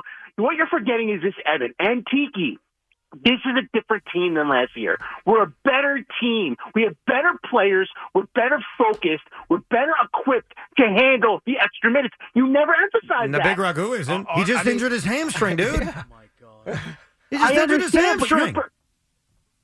We are in the pursuit of a championship this year. It's February 12th, dude. You're playing on a Monday night against the Rockets. And you've got a basketball player that has in his career average 25 minutes a night, and you're playing him 40 minutes again, and you're telling me about this is getting you ready for May? It's not getting you ready for May. That's not true. Now, the only proof that can happen here is if in May, when the Knicks are pushed into the playoffs and in the playoffs, that these guys are re-healthy and they're like animals. Like they're so hardened. They're calloused, as we like to say in football, because they've gone through the grind and they've survived it. The challenge is, are they going to get there? Yeah. Right? And how much does this hurt them with Dante out and obviously Julius Randle's out? And, you know, they have so many issues health-wise that if they fall down to, let's say, the 6th seed or the 7th seed from where they started like 2 weeks ago, that can't be good for you. It's time Tom Thibodeau started coaching this team like an actual contender and not worried about all of these games in February like this. And Evan, I think you missed the obvious point there. We've seen this in this town, whether the Nets count or not before. You know what Dante DiVincenzo's about to fall guilty to? Joe Harris syndrome. A guy not used to playing that many minutes all year gets to Brooklyn 4 straight years, averaging over 30 minutes a game, shooting lights out, and completely worn down and misses everything in the postseason when the team needed him. Yeah, Our last caller, Chris, and he's a good dude, but he's contradicting himself. Like, the contradiction of we're good, we're ready, we're different can't be met with coaching games in February like it's Game 7 of the finals. That's a contradiction. Mm-hmm. I agree you're good. Like, we're not even arguing about that. What we're arguing about is that last night was malpractice. Like, I think Tom Thibodeau's gotten a huge break by the local media over the last 24 hours. A huge break. Because, hey, if you don't want to buy the challenge debate and you don't want to get nuts about him issuing a challenge with 1:18 to go in the second quarter and saying, hey, as bad as the officiating was, it would have been helpful to have that challenge in the second half. If you don't want to buy that and you just want to cry about the officials, okay. But you can't ignore the minutes. You can't ignore the latest injury and act like it's just bad luck, because it's not. That was an indictment of this head coach. He needs to be more careful. And this conspiracy, I don't know what the hell's going on with that. Kerry in Sayreville, how are you, Kerry? Evan, I'm good. I'm a little annoyed at you right now. See, the problem is, as Knicks fans, we're listening to you. We hear you. We hear all the hater things you say every day. And do you agree? But no, well, the problem is you're just used to all 5 Brooklyn Nets fans, so you're not used to our passion that we have. So I get it. It's frustrating for you. And I do agree that Tom does run our guys to the ground. Like, Okay, so wait, hold on. So, Kerry, the problem is... So, but despite taking the shots at the team I root for, which is fine, and thinking everything I'm saying is hating on you, we're not talking about the Nets. You agree with what I'm saying? Partially. The problem is Jalen Brunson, as an all-star that he isn't getting any call that any other all-star gets on any other team. So we need to use every single aspect, every part of our team every night. And I want these guys to play. No, but wait, hold on. Kerry. Kevin Durant sitting every day. I want my guys to play. Okay, but hold on. Let's have a conversation. So I agree with you about what you said about Jalen Brunson. I agree. And that's worthy of a discussion. I thought Melo had the same fate when he was here, where he was not treated with the whistle like the star that he was. With that said, you also said we've got to play that way every night to win, and we don't want it to be like Durant in Brooklyn. Can't you not rest guys as casually as the Nets and other teams have, but also be smarter with minutes? Can't there be a middle ground? Because that's all I'm asking for. I'm not saying they need to be the Nets or any other team from the past. I'm saying your head coach needs to be smarter with the way he allots minutes, because it's getting guys hurt. Am I wrong? Yeah, but not right. I mean, he should have used our minutes before these guys got hurt. Now we're kind of at we're at a catch-22. Everybody's hurt, so now he has no choice. No, he does have a choice. Players? No, but I disagree with you respectfully. He does have a choice. There's no gun to his head that says he needs to play Dante DiVincenzo 42 minutes. There's no gun. And when you say, well, who's he going to play? Yeah, I get it. Some of the minutes on the court aren't going to be as good because he's not out there. But isn't the greater good worth it? The greater good is worth it. I would think so. I would think that getting to April and May, and being healthy, pushing a drive to try to get into the 3 or 2 seed, as opposed to sitting 3 games above the Indiana Pacers in the win column, where you are right now from the 6th seed. Right, that's not encouraging. Right? They play who they play Orlando tomorrow. They play Orlando tomorrow. Yeah, I mean, who knows what's going to happen? They're retiring Shaq's jersey. Are they doing that tonight against the Thunder? Oh, they're doing it tonight. Yeah, that's tonight. So they're not going to have to deal with the Shaq enthusiastic crowd. But still, if they go to Orlando and lose this game and go into the All-Star break losing 4 in a row, and not feeling good about themselves and beat up, what does the other side of the All-Star break look like? I think that's why I have trouble with this, because I don't think there was a plan for this. Well, I think the trouble I have is that Deuce McBride played 5 minutes last night. Yeah. He's not allowed to play 12 minutes? That's not allowed? Alec Burks played 16 minutes last night. He can't play 23 minutes? Like, there's a way to play other guys. We act like, he's got to play him 46 minutes. Well, what other choice does he have? Like, I'm not arguing that the way he's playing, it's intoxicating to not want to play him more. And it kind of goes against, or to what you're saying about winning games. Winning's nice. Winning's important. Having guys get hurt is worse. Having the Ragu injure his hamstring is worse than winning a game last night that you didn't even win anyway. The next game is more important. It's always that way. Just like the next play is always more important. Yeah, but you have no proof that grinding these guys have led to any of these injuries. You're going to give me Dante, OG had nothing to do with the minutes he's playing. Julius, definitely not. Dante definitely did. I'm Tommy. No, I'm sorry. What did I call you? Tiki. No, because I'm about to mention Tiki. You know what my proof is? Mm-hmm. And I want you to show respect. Okay? Tiki Barber's a world-class athlete. Yes. We're going to have debates on this show, and we're going to yell at each other, but there's certain things where I even say, damn it, tough to argue him about this one because he knows. Tiki Barber was a running back in the NFL. Have you heard that? And I used to get hamstring injuries. And he used to get hamstring issues. Why's that? Because I ran too hard. Oh. Do you think that Tiki Barber has some authority on, hey, here's a basketball player, I know it's a different sport, but here's an athlete who's not used to playing as often as he's playing. He's now playing this amount of time, and he injured his hamstring. This isn't me saying it's Tom Thibodeau. Here's the world-class athlete. So before Tiki explains it some more to you, I want you to say it to his face. Say it to the world-class athlete's face that he's just making crap up with no proof. You know what he's saying, Tommy? Yes. Respect my authority. Oh, Tiki, I respect you. I'm just saying I'm giving you Dante's injury. I'm just saying the rash of injuries I don't think is about grinding the players. We're Dante? talking about the Ragu. We're not talking about OG Anunoby. Did we mention him? You're talking about the coach grinding the players, and that's why all these injuries are here. No, we're talking you're specifically... handling it to Dante because it supports your argument. No, we're talking about last night. No, so we're talking about Dante, Thank but you. I can also include Jalen Brunson when he hurt his ankle. He was. We talked about that game. They're down 20, right? Yes, they start to come back and things get a little out of hand, but like he's fatigued, and when you're fatigued, certain things don't fire the same way, right? I know this because I used to get ART, which is a chiropractic term, active release technique, which your muscles get turned off. Like when your muscles get so tired that they stop working, other things have to compensate. And when other things start to compensate, that muscle that's not used to carrying all that load, it injures itself, right? And this is what happens when you play too much, when you're grinding too much, when you're on your feet too much. And I don't think Tom Thibodeau is taking that into account. I don't know what kind of metrics they have. I know in football, they put a literal chip in your shoulder pads so that when you run around, if you get to a certain amount of miles or whatever metric they use, they sit you down. Like you get a day off from practice, right? And in my era, I would have said, screw that. Dude, you practice. Go practice, dude. Don't take a day off. But these guys, now it's science, right? It's advanced science. And Tom Thibodeau doesn't care about it because he cares about winning more than he cares about protecting his guys. That's all I'm saying. And will they co-sign that? The players? Of course.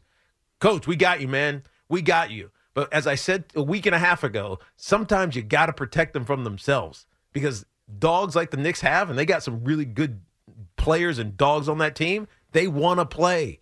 They want to play. Sometimes you got to protect them from themselves. That's all I'm saying. That's all I'm saying. Give them a day. Right? Hell, give them a game where they play 25 minutes. Like Tyrese Halliburton. Do something to protect them. That's all I'm saying. I'm a big fan of apologies. You can do almost anything, but if you apologize, I'm good with you. So, ladies and gentlemen, the dude who yesterday called me an idiot, Robbie in East Brunswick, is on the line, and I've been told he wants to issue a public apology to me for calling me an idiot. So, Robbie, the floor is yours. Hey, Evan. Let me apologize because I was out of line. I'm not that kind of guy. Mm-hmm. I was totally wrong for name calling. I disagreed with what you said, and I told you why, because I don't think it should be a coin flip to win or lose a Super Bowl. Mm-hmm. But I was wrong.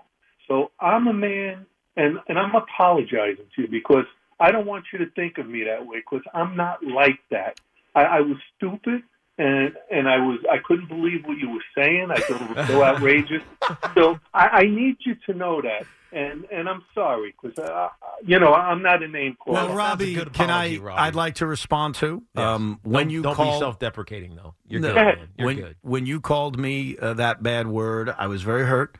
And my response was to call you the same bad word. And I apologize for that. I shouldn't have done it. It was wrong. And so, do you want to have like an over-the-phone hug? Like I'm hugging you right now? Okay, here we go. Yeah, because like I said, I was wrong for calling your name. We're allowed to disagree, and we're all good with that. But I was out of line, totally out of line. Right. On the other hand, I do agree with Evan that the clock should count. in overtime. Oh, that was Tiki. 100%. Yeah, that was me. But That was it's all Tiki. good. That's okay. But you agree with Tiki.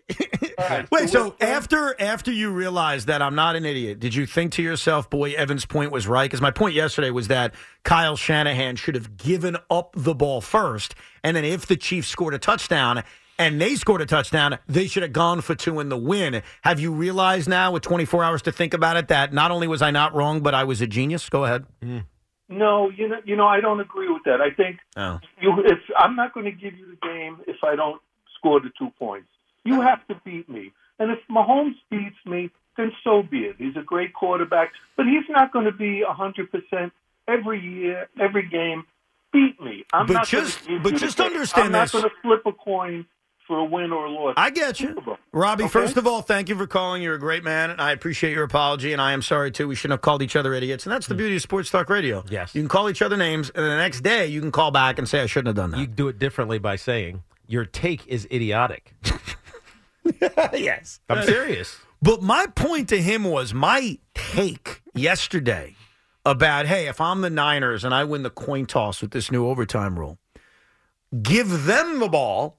Even if they score a touchdown, great. Then I go score a touchdown. I go for 2 and win it.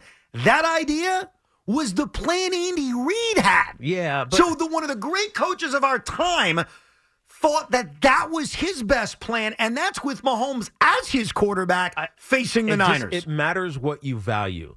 So what do you value more? Do you value knowledge, meaning knowledge of what you have to do, or do you value the extra possession? I'm not playing for an extra possession, though, Teague, because under my plan, if they score a touchdown, I'm going for the win after I score a touchdown for 2. So it's one possession versus one possession. But I just wonder how many people would do that. Like how many coaches would do that? And Andy Reid obviously has nothing to lose. But if Kyle Shanahan was in the same spot, Kyle Shanahan, who blew as a coordinator with Atlanta, really it was Matt Ryan taking a sack, or 2 sacks, really. One was a sack fumble, and then the one at the end of the game knocked them out of field goal range, which was followed by a hold, which put them in a punt position, and then they lost that game. It falls on Kyle Shanahan. Obviously, the Super Bowl 54, same thing, up by 10. They lose that game. If you're Kyle Shanahan, you have your chance for redemption. You defer, so you give the ball to the Kansas City Chiefs. They go down and score a touchdown and kick the extra point, so they're up by 7. And you go down and you score a touchdown. Are you really going for 2 if you're Kyle Shanahan? Are you really going to risk losing another Super Bowl because you had the wrong 2-point conversion play, or it just didn't work out? You didn't have the design well enough and you lose by a point in the Super Bowl? Like, Andy Reid can do that. Kyle Shanahan, I don't think, can do that. In Brian Daboll's first game as an NFL head coach, that was his first game. That was his first game as NFL head coach. But he had no resume, and he still had the guts to do it. But you know why he did it? And I know why he did it, because I asked him. Why did he do it? He said the first win is always the hardest. And so the sooner you get it out of the way, the more you don't have to worry about it. Well, you know what Andy Reid proved? The first Super Bowl is always the hardest, too. Yes, just get that out of the way. But he already had it. I know, but Kyle needs his first. So why not do it with guts? Why not do it with a move that Andy Reid would do? And here's Super Bowl is so different than a victory, man. And Evan just tricked us into something. Why not do what Andy Reid would do? Andy Reid was Kyle Shanahan, Evan. He used to get killed for his clock management. All of it. Same stuff. Same stuff. Okay. And you know what changed for Andy Reid? He got Patrick Mahomes, which is why Kyle Shanahan's getting killed. You're damned if you do, damned if you don't. No matter what decision you make, it looks bad because on the other side is Patrick Mahomes awaiting in overtime. I don't know if I agree with that, though. Like, I think this is very similar to a caller saying, hey, Evan, if this was your team, your opinion would be that. We always love to make up scenarios, and hello, SNY, where, well, if this guy did this, we'd be saying that. We don't know that. If Kyle Shanahan had the cojones to do what Andy Reid told his players he was going to do, which is, I'm going to give them the ball first. They score a touchdown, great. We score a touchdown, we're going for 2. Why do we assume we would all be killing Kyle Shanahan? Oh, because of what I said. If he didn't make it. I'm saying if he doesn't make it, we are crushing Kyle Shanahan. I want to follow both of you guys with this very important question. And I know it's different. You've already laid it out, but I want to be honest with me. If the Giants were it's a regular season game. But hold on. Okay, go ahead. I get it. It's not the Super Bowl. when they win for 2 in year 1 of Dayball and they failed, and they lose the game, this is easy. What would we have said? Keep going. What would we have said the next day on Sports Talk Radio? What would you have said? What would Sean have said? If they had gone for 2 and failed? The Giants, they did go for 2. They succeeded. Game 1 Dayball last year. So let's say they had gone for 2 and what they had would we failed. have said? Yeah. We would have said, man, this guy he's risky. I mean, they're not good enough to win that game, but look, he took a shot at it. Bingo. Right? Bingo. However. Go ahead. I just told you why Brian Dable went for 2 on that Tennessee Titans game. Yeah. Because getting your first win is hard. That's a cliche, though. You know that. It is, but it's true. Guess what he also has other opportunities to do? Get his first one? Get his first win. How many times are you getting a chance to win the Super Bowl? But do you make decisions based on the repercussions, or do you make decisions because they're the right thing to do? Because the way you just laid it out, Tiki, with Andy Reid, with Brian Dable, and with Kyle Shanahan, was the decision is based on the way people are going to respond to it. That's not a way to make decisions. If Andy Reid goes for 2 and doesn't, and he misses it, and they lose the Super Bowl to the San Francisco 49ers, what's the legacy repercussion for Andy Reid? No, but hold on. You're missing my point. I agree with you. Is that how you make decisions based on what your legacy is going to say? No, but he has nothing to lose there. He has a Super Bowl to lose. Yeah, but he also has the greatest quarterback, and he believes it's going to work. He believes that but Pat that's the Mahomes key, is going to though. figure out a way. That's the key. If you believe it's going to work, why would you think about your legacy and what people on Sports Talk Radio are going to say? But everybody thinks that the play is going to work. Coach it? Right. They all think it's going to work. So then do that. But I think there's more at stake that you just can't. You're taking out the humanity.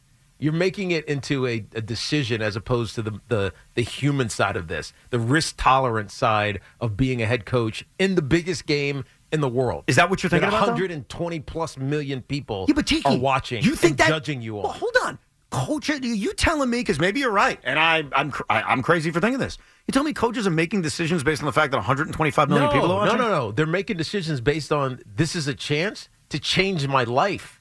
Right? You win a Super Bowl as a head coach, it changes your life. I get that. Forever. And this gives you the best chance to win. I don't know, man. I brought this up yesterday. Andy Reid saying he would do this if Kyle Shanahan won that toss and deferred. And Andy Reid with Patrick Mahomes went right down the field, and they decided, you know what? We think that on the other side with Christian McCaffrey, they're going to go for 2. We're going to go for 2 right now. And they get it. And then all that the Niners do is match, and the Chiefs get the ball back, and all they do is kick a field goal. Different discussion. No, it's not different. No. Because we're killing Shanahan for giving Mahomes 2 possessions. I am skeptical. Right. No, I agree with you. I'm skeptical the Chiefs would have done that. I'm skeptical that when you score the opening drive touchdown in overtime, with the new rules that we have, you're going for 2. By the way, it's a great discussion. I don't know if it's worth it or not. It's a great football discussion. I don't think he would have done that. I think that he clearly laid out to his players, we're doing this on the other side, not to set the tone in overtime. So it's a complete hypothetical, what you're saying. I have no evidence that's the case, while I have evidence of the other side because his players have admitted that's what they were going to do. Somebody will ask him. Yeah, but I was going to say, even if his legacy would have took a hit, if that happened, knowing Christian McCaffrey's on the other side, we still would have crushed Reid and said, boy, you didn't think that, by taking the ball first or whatever, you shouldn't have gone for 2. Maybe, by the way, all these different obstacles and chances tells us in the end that this overtime rule is probably the right rule because there's a million different ways you can go with it. There is a lot of debate with it, that's for sure. Or you just play another quarter. With that. Just play another quarter. You're not getting what you want, though, because the only way we ever change rules is when something egregious happens because of those rules. That did not happen in the Super Bowl. The rules really turned out to have very little effect. I thought about this last night because we had a caller yesterday just play another quarter. Right. I was like, what does that look like? So if at the end of a game, the Kansas City Chiefs tie the game with a field goal. Let's say there were 20-something seconds left. Right. Maybe 20. I can't remember, whatever it was. So in my mind, I'm like, all right, you got 40 yards to get in the field goal range. Mm-hmm. Get to the 35-yard line, and you can try a field goal. Right? Maybe even 35 yards with the leg of your young kicker, Jake Moody. Are you talking about the end of regulation that the Niners could have done it? End of regulation. Gotcha. There's 20 seconds left. Now, if instead of the overtime there rules, was that, by the way, I looked it up, 3 seconds left. They had no time. Oh, so whatever it was. It wouldn't have worked in this case. But let's just say there are like 35 seconds left. Yeah. And so instead of 3, there's 35 seconds left. And you try to go score as opposed to taking a knee and going to overtime. You try to go get that score. And when the quarter ends, you still are trying to get that score. Right? Doesn't that make more sense than creating all of these rules game's tied at the end of regulation. Just keep playing in overtime. Yeah. Right? Doesn't that make more sense? Probably. Than flipping a coin. Each team's guaranteed a possession. If it gets to the end of the quarter, then it just goes to the next quarter. And, it's convoluted. I'm not against what you're saying. I'm just saying that usually we don't get changes in sports like we saw with 13 seconds in Josh Allen or too many teams winning with an opening field goal as opposed to like when it was sudden death. The only way we get change is when people whine and complain about it. Right. And truthfully, I don't think people are really whining and complaining about the overtime rules. They're whining and complaining about Kyle Shanahan making a dumb decision. But we're not. But as I'm thinking about this, it's just play another quarter. No, so let's say that the 49ers go down and they score a touchdown. Right. So now it's 26-19. Right. It's not like the game is over. No, you still get the ball. You still have the rest of the quarter. Right. Right? You still have 10 minutes. And even if the Chiefs turn the ball over immediately, you still have the rest of the quarter to get a stop and get the ball back. No, I get you. It makes more football. I don't think it's a terrible idea. It's just unfortunately never going to happen. It is never going to happen. Right. But it is so simple. Yeah, I get you. Tim is in Roxbury. Hey, Tim. Hey, how's it going, guys? Good. What's up? What's up, man? So you guys are saying that Hartenstein's injury was because of minutes played, right? Yeah, I think so. I mean, the fact that he's played 40-plus minutes in 4 out of the last 5 games. Oh, I'm sorry. You said iHeart. I apologize. iHeart's injury is because he had a pre-existing Okay, I missed that part. No, Never mind on that one. We weren't even talking about iHeart. Someone else brought that up. We were talking about Dante DiVincenzo. Yeah. With Tibbs, you guys say he grinds his players into the ground. I'm talking specifically about Dante DiVincenzo last night. I think sometimes his reputation for grinding players into the ground is overblown, but what I saw last night was malpractice. Okay. Tibbs' teams, no matter how role players, stars, whoever he plays, always get better as the season goes on. Yeah. So you could say, well, he hasn't won championships because he tries to win game 63. Yeah. His teams get better every single year as the season goes on. I get you. 600% win percentage. And DiVincenzo playing 40 minutes for 2 weeks is not going to kill him. It just did. He just has a hamstring issue. Come on. You could pull a hamstring playing 10 minutes. Yeah, but do you don't think that a guy who would... Hamstrings are fatigue injuries, man. I know this because I had them all the time. I understand. So Tim, here's what we're talking about. I know what you're saying, and you're right. Right? Tibbs' teams get better. Last year, they got better. But think about the conversation we were having at the beginning of last NBA season. It was like, come on, Tibbs, shorten this rotation. Do we really need 10 guys playing every night? Right? And eventually, over time, they did. And as a result, the stars, the Jalen Brunsons and the Julius Randles, they weren't playing 40 minutes or averaging 42-plus minutes at the end of the year because they didn't play 42-plus minutes at the beginning of the year. Do you not remember that? Like, you guys not remember at the beginning of last season how long the bench was? And then eventually it started tightening up. It was like, man, these guys are good. What everybody wanted. They wanted a 9-man rotation. Right. And it was and then it was like, man, these guys are really good. And they win a series in the playoffs. And it's like, okay, if it wasn't for the Heat, who knows what would have happened? Right. But that was well managed. All I'm saying is this year, he's not doing that. Well, Brunson has only played 35 minutes a game for the season. That's nothing compared to other stars. That's nothing. No, but here's the problem, Tim. I agree with you. And this is why the Tom Thibodeau issue is so convoluted. You bringing up, hey, his teams get better in the second half, and they've certainly been the case with the Knicks over the few years he's been here. What does that prove? Jalen Brunson's 35 minutes a night, which is not, I don't think, top 7 or 8 in the league. No. What does that prove? What I'm bringing up and what Tiki's bringing up was specifically last night. See, sometimes we talk in generalities, and they don't prove a damn thing. Like, one thing that annoyed me about last night with the officiating is 33-13. Like, one of my friends texted me last night and said, what a disgrace, 33 free throws versus 13 free throws. That doesn't prove anything. When the Nets played the Knicks, you guys got 18 free throws. My team had 5. Did I ever come on the radio and cite the free throw disparity? I did not. Spoiler alert, by the way. Because you have to look individually at the calls. No, I agree. They were bad calls last night. But sometimes we go general. We go general in terms of minutes. We go general in terms of he grinds guys. No. Our discussion today is very specific. It is about one guy, in my opinion, and that is the big ragu Dante DiVincenzo. And the fact that he's played 40 minutes a night for the last 2 weeks, the fact that he injured his hamstring last night, and the fact that a world-class athlete is saying to you into a microphone right now, hey, I've had hamstring issues. This kind of pushing minutes plays a role in that. So don't get distracted by everything else.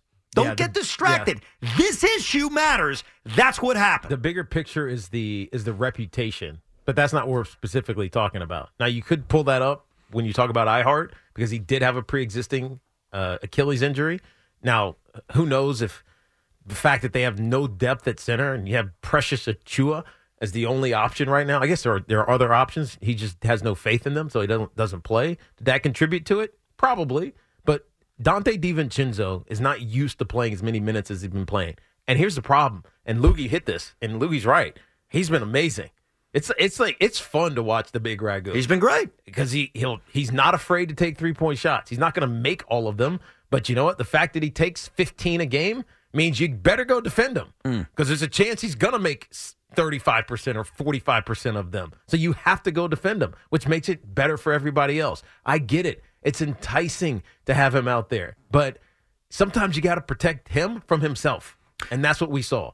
I looked at the only other game in Dante DiVincenzo's career besides the last 2 weeks where he played 40-plus minutes. It was a double overtime game, and he took 7 shots in the entire game. Different world, different planet. We'll get back. That was Golden State? That was with Golden State. Yeah. Yes, it was. We'll get back to your calls in a second. Plus, coming out of the Super Bowl, there's been a hot and heavy debate amongst Jet and Giant fans that you may not have heard yet.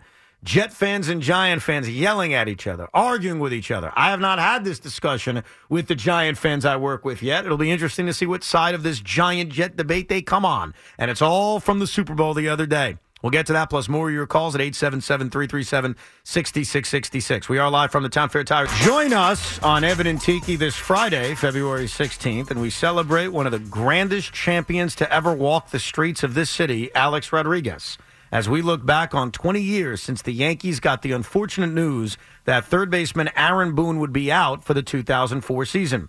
A hero emerged from the darkness to give us a lifetime of memories. No laughter!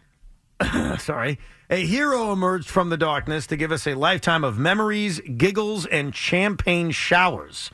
Champagne, you nitwit, not champagne. And champagne showers. That hero, of course, is A-Rod. We will have surprise guests, flashbacks to the greatest moments, and, of course, add another number to the retired jersey wall in Monument Park as the number 13 will be raised to the Mike Francesa studio rafters once and for all. A hero that wasn't selfish in playing shortstop, even though he was better than the team's current shortstop. He played third. No. Hold on. A hero that wasn't selfish in playing shortstop, even though he was better than the team's current shortstop at the time, gets remembered as he should, with positive vibes and a walk to remember. That's A-Rod Day this Friday on Evan and Tiki, right here on WFAN from 2 to 6:30 p.m. And as always, free on the Odyssey app. A little wordy by the promotions team. A little wordy. Yeah, a little wordy. But that is A-Rod Day. That is my required reading. Of course, it's this Friday right here on the Fan. I'm also preparing Anti-A-Rod Day, which will occur the day before. Why are you doing Anti-A-Rod Day? Because we got to even it out. We got to be fair and balanced around here. Why do we have to be even out? You didn't win a pickleball game. We're trying to get A-Rod on the show. A-Rod should come on. He's being honored. I mean, me being anti-A-Rod the day before should have absolutely nothing to do with it. He may become the first player never to arrive at his own jersey retirement. That could happen. I did a little research that I found fascinating but not surprising.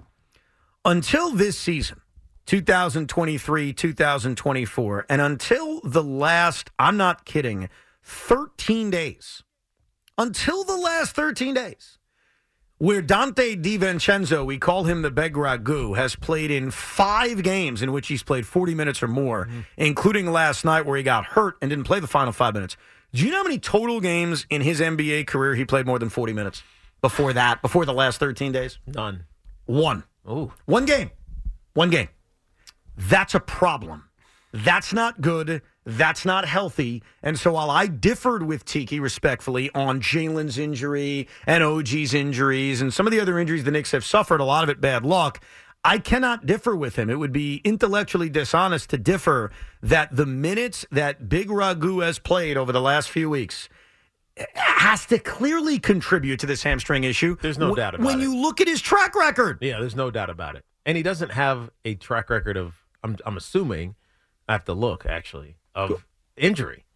Right? He's not hurt a ton because in previous stops, he wasn't playing a ton. Right. He's had injuries in his career. I'd have to go through what each individual injury was. Like, he's never been 100% healthy, but nevertheless. I mean, nobody is, but you know what I'm saying. Yeah. He's not had an injury-riddled career. Last year with Golden State, he went out and played 72 games. But over the last 2 weeks, because of the other injuries, he's been asked to do an awful lot. And last night was a breaking point as he injured his hamstring. And obviously the other thing was the officials were awful down the stretch of the game. But Tom Thibodeau was unable to fix it because he had already used his challenge. And so that he was not able to save us from one of the worst calls in NBA history, we had to live with it because Tom had already used his challenge. Can I counter the Dante thing real quick? Emmanuel Quickly is playing 10 more minutes a game in Toronto. Is he hurt? So he's getting more. So guys getting other opportunities. They play more minutes. You'll see it around the league. No, you come on. 40 minutes a night over 7 days and 13 days. You can't act like that's not a big deal. That's not more minutes. That's an obscene amount of minutes. For a guy who plays 23 minutes a night throughout his NBA career, that's obscene. I still think that you have to put your best guys out there. You have to win games, and seeding matters with the Knicks. And Dante being out there, being your second best scorer, he needs to play 40 right now. It is what it is. Let's go to Frankie in Brooklyn. How are you, Frankie? What's up, guys? All's good. Yo. All right, Loogie, I think, listen, I respect you and all, but I think you should stay out of this conversation because you have no idea what you're talking about. Wow, okay. You have absolutely no idea. Like, if you think that these minutes and playing, okay, last night you didn't play 8 guys. On the sheet, it says minutes for 8 guys. You played 6 guys, maybe 6.5 guys. Correct. Yeah. That is outrageous. Right. Outrageous. And you're thinking that iHeart didn't re-aggravate his Achilles because you make him come back. Oh, First that was of all, the he's other a one. backup center. Thanks for bringing that up, Frankie, because Yes, that's exactly. the other one I was remembering. I couldn't remember who got hurt from an atrocious injury, and that it was iHeart. Yes, it's iHeart. This guy's coming off of his track record. He's a backup center. Okay, did he play like a great center when he started? Absolutely. Of course. And he's a great piece to the Knicks. But you're gonna put him into the fire, okay? Playing high 30s, 40 minutes, comes back from an Achilles injury. Then you wanna abuse him again. This coach, like Evan said, was a complete malpractice last night. You didn't need this game as much as he gave it his all.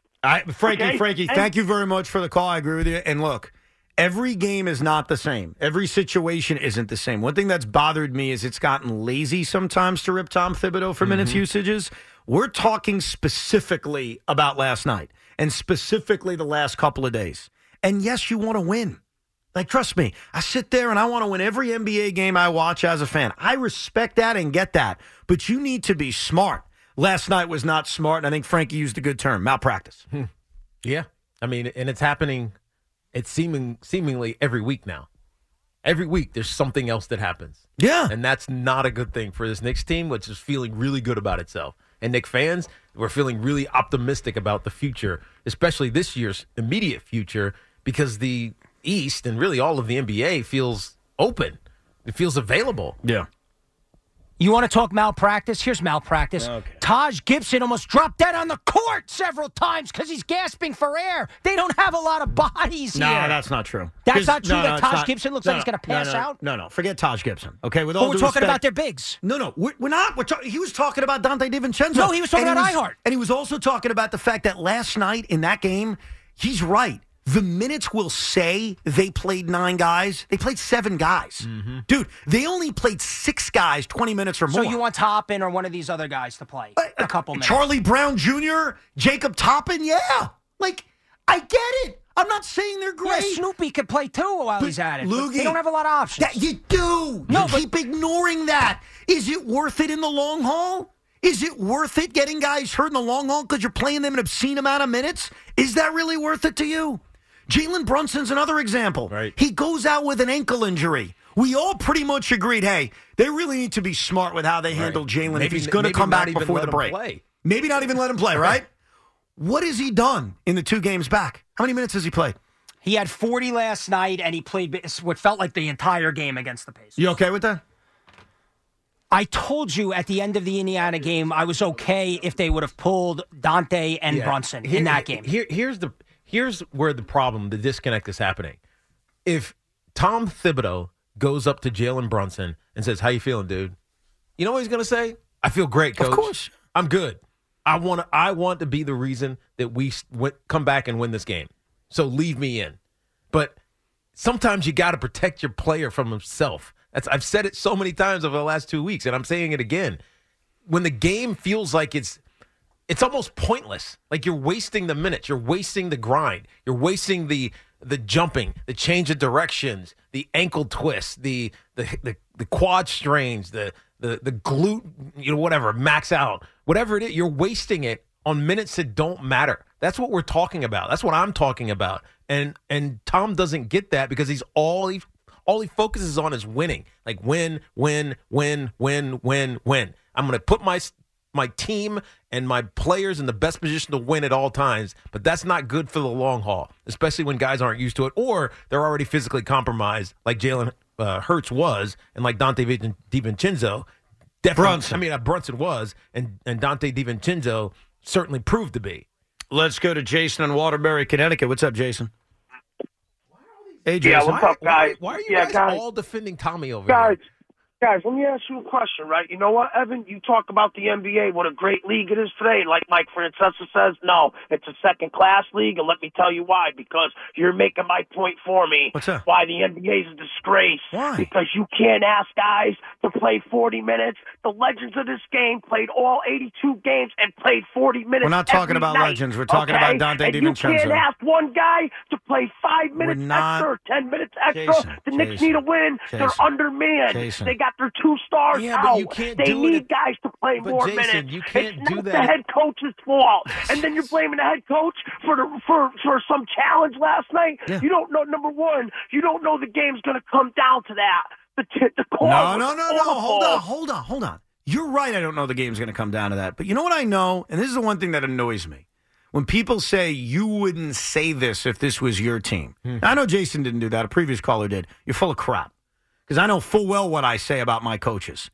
When a bad call hurts my team and my coach doesn't have a challenge left, you bet your ass I'm looking at the coach and saying, how come you didn't have a challenge?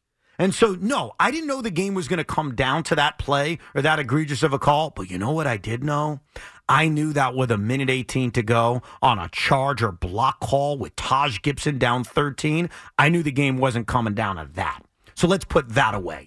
Because I know full well that was a worthless challenge that was made by Tom Thibodeau. That's number one. Number two, don't turn this into a broader debate about the NBA and, guys are soft now. They don't play as many minutes. We're talking about Dante DiVincenzo. That's who we're talking about. We're not talking about LeBron. We're not talking about KD. We're not talking about Luka. We're not talking about Jokic. We're talking about a role player who in his career has averaged 24 minutes a game. So if you want to have the broader discussion and yell at the sky about the NBA and how you don't like it, go on social media and go talk to other 65-year-olds who agree with you. But don't come here because we're having a very different discussion. And I welcome those who disagree. But we're not talking about stars being babies. We're talking about a role player who's played his ass off, and Tom Thibodeau's treating him like a drug that he can't put down. That's what we're talking about. So let's understand the discussion before we try to change the narrative. You're right. You're right over there. I am. And I just want to see the Knicks build a winning culture. I want them to grind out there every single night and put up W's. It's not the Nuggets. They're not a team that's won a lot of championships. But don't you realize that that's not a formula to win a championship? That's all I'm asking. But I disagree. I really do. Because I've seen teams like the Pistons. I've seen teams that win on defense. That was like an era ago. But they don't have like 3 superstars. They have a lot of really good players and 1 star. So they have to do things differently. Otherwise, they're not going to win. That's my point. And that's what I want to see this team build. And I don't want to rest guys. And look how great Dante's been. Now I'm going to take the friggin' air out of his sails. It's not taking the air out of him. Yes, it is. It's putting him on the bench instead of on the floor, dropping 30. Loogie, play 31 minutes instead of 41 minutes. Like, what are we talking about here? I've never brought up rest days. Now, Tiki's may have alluded to that. I'm not bringing that up. I'm bringing up don't abuse him. Dude, the guy got abused last night. And what I love is that no one's talking about it because you're too busy yelling about bad officials thinking there's a conspiracy against you. We get it. The officials sucked last night. I'm with you. But let's not miss the bigger point, which is your best play, well, one of your best players over the last few weeks, who's playing an obscene amount of minutes, got hurt. And he got hurt when his minute number was up to 41 minutes and there was still 5 minutes to go in the game. Like, literally. Yeah. This guy was going to play 47 minutes last night. No, he's probably going to play more than that because it was going to go to overtime. Yeah. If we don't get a bad foul. Forget the bad foul. This is a bigger picture. I think I'm talking bigger picture. You're talking myopically, Tommy. That's the difference. No, you're right, and here's the difference. You've lied to us for the last few weeks, Tommy. Loogie. You know why you lied to us? Tell me. You lied to us when you said this is a championship contender. You lied to us when you said we're back. When you're back and you're a championship contender, you look at things the way Tiki looks at things, which is big picture. You don't treat a game in February against the Houston Rockets as if it's Game 7 of the finals. You lied to us. They aren't back, and they're not a title contender. You don't view them that way. No, I treat certainly them do. that way. I do view them that way. No, because I see what the Knicks are and what makes them special and what makes them different, and that's going out there and fighting every single minute of every single game and not taking minutes off and taking nights off. That's what makes this team fun. That's what makes this team special, and that's what we love as Knicks fans about this team, and I'm not going to sacrifice that because a guy gets hurt here and there. I'm not going to do that. Sacrificing it is making sure you don't abuse a guy's minutes. That's all we're saying. Let's go to Anthony in Staten Island. Hey, Anthony. What's up, Anthony? I've been talking about this for 3 years, even talking to Tiki and BK or whatever his name is. Yeah, BT. And I've been saying this for 3 years. This guy's got to go. He needs to be an assistant to a great coach. He is a great defensive guy. But he has got, I'm a Knicks fan since 1972. I'm laughing all week with this. We got a championship. Where does that come? This team's not a championship team. I love them. I love the way they play. This guy leaves these players in. They're up by 17 when Randall got hurt. Brunson, he destroyed Derrick Rose's career. 3 years ago, what's his name that they traded to Toronto? They were down by 18 in Utah 3 years ago. Yeah. He keeps him in the game. He busts his ankle. The only this guy needs to go. Anthony. No, he's not going anywhere. Well, that's the part where we got to stop short. So look, a year ago, maybe 2 years ago, I would have said that. And I turned on it, meaning I was wrong. He's a good coach. He knows what he's doing. It's just managing this side of it that he's not aware enough about. And it's going to come back to haunt him. It's already haunting him going into the All-Star break. Now, they come out of the All-Star break. Maybe they get somewhat healthy and it feels different. But I don't know when Ihart's going to be back. It's an Achilles injury. Yeah. Right? You definitely don't want to rush that, as Jet fans know. We don't even know when they're going to update with Julius Randle. We have no idea. We have 2 weeks and we're going to reevaluate. It wasn't he's going to be back in 2 weeks. 2 weeks we're going to we have no idea. I do want to give a comparison to our last caller that maybe will bring everything together over the last 48 hours to understand criticism of Tom Thibodeau and understand the extreme of firing Tom Thibodeau. Yesterday on this show, I was very critical of Kyle Shanahan. I stand by everything I said. I think I'm right. And I think even you, Tiki, said, yeah, there are a few things you were right about with Kyle Shanahan. Right. And early on when we were arguing about this, you said, are you trying to say he's not a good head coach? Would you want him to coach the Jets? Of course I would. I'm not saying I wouldn't want him to coach the Jets. I'm not asking him for to be fired. I'm criticizing him for decisions he made and how unprepared his team was in the Super Bowl. There's things he should be doing better for a guy who's been coaching for as long as he has. He should know. Correct. And the same applies to Tom Thibodeau. Tom Thibodeau needs to do certain things better. And Tom Thibodeau and Kyle Shanahan actually have more in common than maybe you realize. No one can dispute what Tom Thibodeau has accomplished in the regular season, whether it was in Chicago, whether it was the one successful year in Minnesota, or whether it's what he's doing here. Same with Kyle. Like, who the hell would dispute what Kyle Shanahan has accomplished as a head coach with the San Francisco 49ers? I'm not saying that. But in crunch time, Kyle Shanahan has now written a script of coming up small. Yeah. Tom Thibodeau has a script of coming up small in the postseason. He also has a script now of grinding down players. Your former coach, Tom Coughlin, changed, and he won 2 Super Bowls. Mm-hmm. I can't tell you that Kyle Shanahan can't change and Tom Thibodeau can't change, but what I do know, just like you knew about Tom Coughlin, they better change. Right, because they're great coaches, and they're wasting opportunity to be truly great by not changing. And I think Kyle Shanahan, he'll figure it out. He's not a dummy, right? He may be stuck in his ways, get into the third quarter and not run the ball at all. He may be, I don't know, too prideful, but he's not dumb. Tom Coughlin wasn't dumb. Obviously he wasn't. Tom Thibodeau is not dumb. It's just understanding that the way that I feel I should be doing things is different than the way that other teams know that they can win. And so it's best practices. Like we steal. We've heard this forever in the NFL. It's a copycat league. One team does, the other team tries to do better. Tom Thibodeau needs to do that, especially as it comes to managing players, because players are going to want to play. They just are. I don't blame the players for wanting to play. I can't fault players for saying, "Yeah, I want to play." No, I'm with you on that. But when it's the consequences, you're not available, then we have a problem. We have a disconnect from success. I don't know if you remember this, but yesterday on this show, a guy called in and he called me an idiot. Yes, he did. And then I very promptly responded and said, "No, you're an idiot." And we never actually were able to have a discussion. I am a sucker for an apology. You know, I got triggered by something I shouldn't have been triggered by on Sunday night. We were all sitting there watching the Super Bowl. Obviously, legendary ratings. 123 million people were watching. And I got triggered by something that Loogie tweeted and many others tweeted. And even I tweeted. But I wasn't doing it to show anger. It was more like, that's typical. And that was when McCole Hardman scored the game-winning touchdown. I even tweeted, typical, it's McCole Hardman.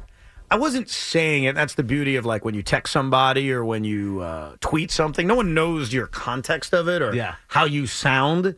So the way I sounded when I did it was, typical McCole Hardman. That's the way it sounded. Like, typical McCole Hardman.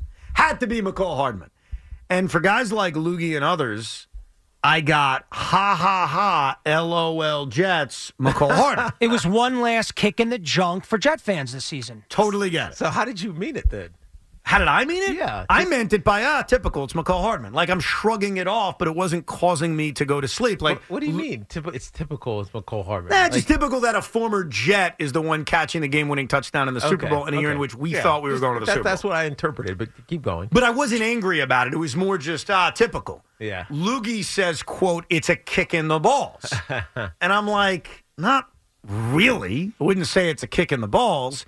And then I brought something up to a buddy of mine. I said, you know what a real kick in the balls was? What's that? Kadarius Toney contributing to the Chiefs a year earlier.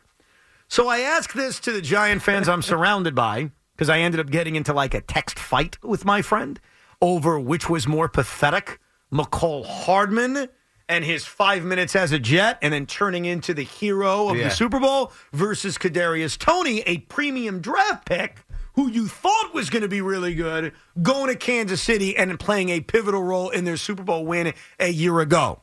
So before we get to the irrational fans' opinions, as the former Giant, the legendary Giant, which one's more pathetic? I think the Kadarius Toney is more because he's just a guy. Like, he's really just a guy. What do you mean? He's a jag. Just a guy. A jag? A jag. Just a guy. Who, Kadarius Toney? Right. He's going to be in the league for 4 or 5 more years. He's not going to be a star.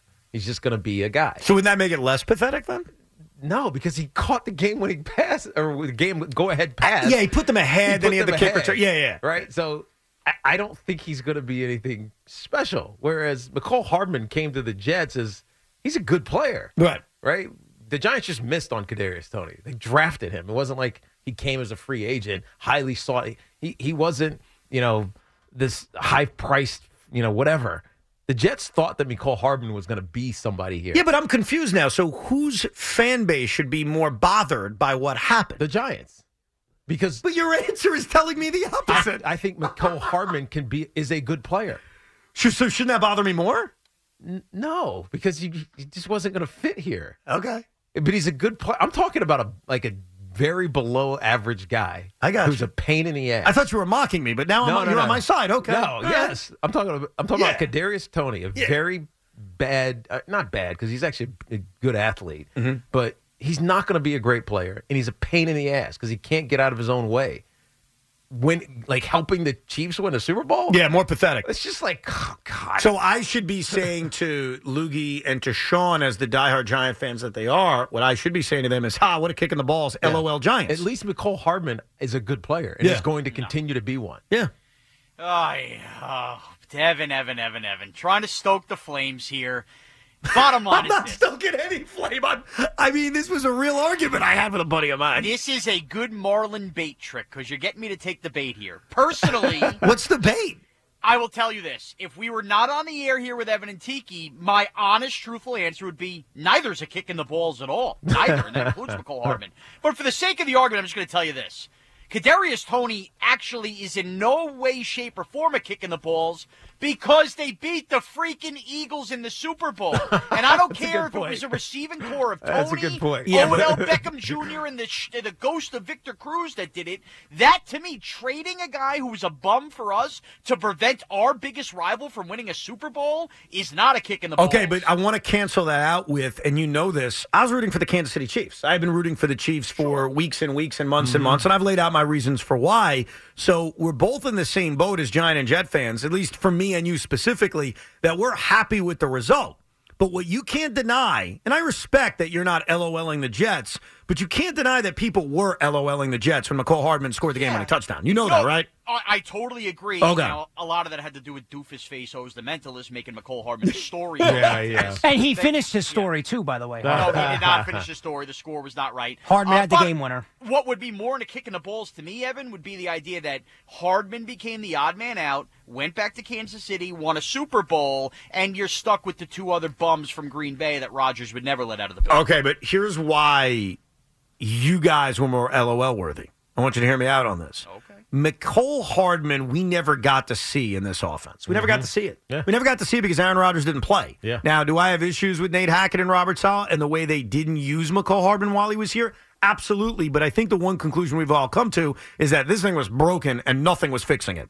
Aaron Rodgers was the key to all this. And we never got to see Aaron Rodgers with McCole Hardman. So when the Jets decided to move on from him, it was more like, I get it. Yeah. Like, it sucks. It didn't work. Whatever. It wasn't like good riddance. No, I don't have any ill will towards him. It It was was good just luck. It didn't work. Right. And put him in a good spot, and it worked out for him. You guys, and this is what you cannot forget, you drafted young Joka. But not this regime. That's irrelevant. You're a Giant fan. I know, No, but it is relevant. It is very No, relevant. no, it's not. Yeah, You're a because Giant fan. Because he was told he had to earn playing time. That's what every player for the New York Giants was told. You got to earn it, man. You're not going to be giving it to it. I don't care who you are. Right. And he just didn't. But And I'm so not- they moved on from him. I'm not arguing that, but when you're a Relatively fan quickly. of a team, and in the 2021 draft, you use a premium pick, a first-round pick on Kadarius Toney, and early on you thought, hey, maybe we have something with this kid. Hey, maybe we have something with this guy. Good And you athlete. certainly thought that. Very injury prone and very much a pain in the butt. I get all that. I'm not even saying they were wrong to trade him, but you thought in 2021 maybe we got something with this guy. Obviously, in 2022, you ultimately make the decision to trade him, and it turned out to be a wise decision. You get a pick back, you turn it into Darren Waller, even though he was broken down this year. I'm not saying they made the wrong decision. I'm saying we signed a flyer as a free agent, and the quarterback was never healthy and didn't work. You guys used a premium pick on a guy, and he made a big impact in the Super Bowl. How dare you LOL me? No. Yeah, You know what? you. No, now I know. you. Now I am LOLing you. You, the Jets, the sisters' ass, all of them. Tiki's right. We were all in lockstep that was a bad regime and a bad regime selection. You know what would be the bigger kick in the balls? If Toney actually really worked out there, he became a truly number one wide receiver for Mahomes. He wasn't even active in this past Super Bowl. Yeah. What Hardman did for the Mahomes and the Chiefs is exactly what you thought you were actually getting. So to me, that is more of a kick in the balls. LOL you. But we never got to see it. Like, McCole Hardman didn't fail with Aaron Rodgers. Which is why it's LOL. But we never saw any of that from Kadarius Toney You either. used a premium pick on him. Okay. Like, here's the problem, and this is the hypocrisy that you all have. You've got different hypocritical LOL standards. You do. When it comes to the Jets, you laugh at everything. Anything you can find to laugh at, let's laugh. I'm not when laughing it's the at the Giants, Jets. I love it's Nate like, Hackett. oh, I understand why we made the decision. Give me a break. No, you trade a premium pick who failed, past regime or not, to a guy who made a big impact in the Super Bowl. We got rid of a guy. We didn't give him anything to get him. And our quarterback wasn't even healthy. Don't LOL me. Don't tell me kicking my balls when this was more LOL worthy and more kicking the balls worthy. I'm glad you used the word standards, Evan, because the standard for the Jets this year was to win a Super Bowl. You didn't do that. That's why Hardman with the game. Rodgers didn't play. Last year, the Giants had a very nice season. So as a Giant fan, you're cool, you're calm, you're collected, you're content. So when Tony wins a championship beating the Eagles, we're good. Your team fell flat on its face. So you got to the divisional round, that's what made it okay? Yes, exactly. They were ahead of schedule. The standards was not winning the Super Bowl. That was an overachievement. Thank you. Forget what happened against the Eagles. And Tony didn't fit. Right, he didn't fit. That's it. He wasn't.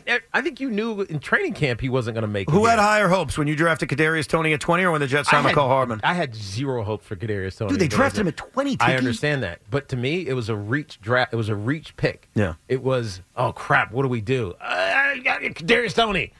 Looks good. That's fine, and you turned out to be right, by the way. Right. I had no expectation for that kid. And then when he turned to be a pain in the butt and was never healthy, I really didn't have one. So it was good riddance. I think you're misseeing this because a Giant fan, when Kadarius Toney left, was like, good riddance. Right. Who cares what was the Jet fans' response when they traded McCall Hardman? What was it? Were we crying in our soup?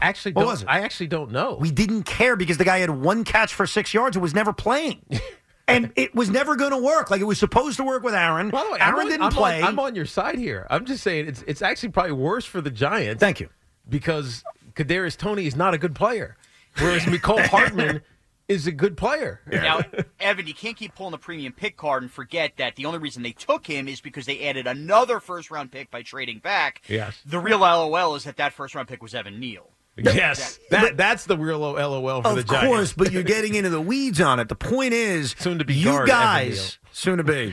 guys love to LOL the Jets. Like, people do. It's not just Giant fans. It's America. Like, everyone loves, even when it's not fitting well, just LOL the Jets. And by the way, Knicks fans, you should relate to this because people still pull that same crap on you. And I'll defend you on that. LOL Knicks. Hey, there's nothing to laugh about. I'm sorry, McCall Hardman catching the game-winning touchdown wasn't LOL worthy. It was just like, typical. He wasn't a first-round pick we had high hopes for. He was a guy that was supposed to work with Aaron Rodgers. Aaron got hurt. The season was a disaster. It is what it is. But you're always looking. LOL Jets. No, you're always looking for LOL Jets. Always. You're always trying to find it. Evan, do you like chocolate chip cookies? I actually do, yes. Okay, who doesn't? You know why we like them? Because they're easy to get. You know why we like LOLing the Jets? Because it's easy to do. Everything that works in our favor. Jets, LOL Jets is chocolate chip cookies. They're delicious and so easily attainable. You see what I'm saying, Tiki? Just never stops. And Evan himself, I'm not LOLing you, Evan. Thank you. Evan himself said this past season was the worst season in the history of the Jets franchise. I agree. So the last kick in the junk was wasn't, McCall though. Hardman. It wasn't. It wasn't a kick in the junk. It was just McCall Hardman. Were you happy for him? I was happy the Chiefs won. I was rooting for them. Were you happy for McCall Hardman? I mean, look, are you asking me if I could write a script when I want McCall Hardman to catch the game-winning touchdown? Is that your question? Yeah. Probably not. You're lucky your owner one-upped him by doing something even dumber, and it got the attention off that. Yeah, it did distract us. We got all angry about something completely different. Oh, one other Jet thing. We'll get back to your calls. A lot of discussion about Tom Thibodeau today and the way he grinds down his players. And earlier in the show, we were talking about this broken baseball offseason, how spring training is starting. We have all these free agents still available. The Jets, and I'm not mad about this. This isn't LOL Jets. It was more interesting, and it had me thinking. The Jets recently put out how many days there were until week 1 of the NFL season. I saw this. And the conspiracies were... Was this yesterday? This was, I think it was yesterday. Or 2 days ago? Yeah, I think it was yesterday. Because the Giants did one also. Or actually, it was a Giant page, a Giant fan page. Right. And they used it was my Washington game against the Wellington Mara game because I had 206 yards in that game. Oh. So it was the 206 days to the start. I got you. I think the Jets was the same day. So the Jets put out yesterday how many days there were until week 1. And not only that, they included 3 pictures. And all of the pictures were from the Monday night game that the Jets played against the Bills to open up last season. And so the conspiracy is that if you count the amount of days to week 1, it actually doesn't go to Sunday, it goes to Monday. Yeah, 206 days. Right. Like the Giants put out was Sunday. Yeah, the Giant number went to Sunday, the Jet number went to Monday, and it led to this speculation of, are the Jets telling us the rematch that we're opening up the season on Monday Night Football? Know that? They can't know that. They have not even Like they haven't stuck that in the algorithm of the computer yet, have they? You missed the obvious. They didn't stick it in the algorithm. This is another LOL Jets. The dopes that did this forgot to count that it was a leap year and there's an extra day in February. Oh, nice. By the way, he may be right about that. I think you're probably right, Sean. I am not telling you I know what the Jets were doing, but I'll tell you what I was thinking as a fan. I thought about that. And I was like, do I want that? Do you want a Monday night rematch with the Buffalo Bills? And the answer is 1,000% yes. I am. Yeah, you guys could laugh all day. No, I'm serious because. And I know this didn't work out well, so I'm going to give a horrible example that's going to make you say, oh, my God, LOL, Evan. I'll never forget 2008. At the end of the baseball season, the Mets were playing a 3-game series against the Marlins at Shea Stadium. And their situation for the playoff spot was very similar to a year earlier. Same opponent, very similar situation. And I remember saying to my dad, I wouldn't want it any other way. We have to right the wrong. We're playing the same team in the same spot. We're closing Shea Stadium. Right. We have to right the wrong. The schedule makers gave us a blessing. But you won last year. Hold on a second. No, we won, but we lost. True. Obviously, that situation in 2008 did not work out well. Yeah. The same exact thing happened. They lost on Friday. They won on Saturday. They lost on Sunday. It worked out the exact same way. It was eerily familiar in a terrible, terrible way. But I remember in that moment, all those years ago, wanting the same story to right the wrong. And so I gave this thought.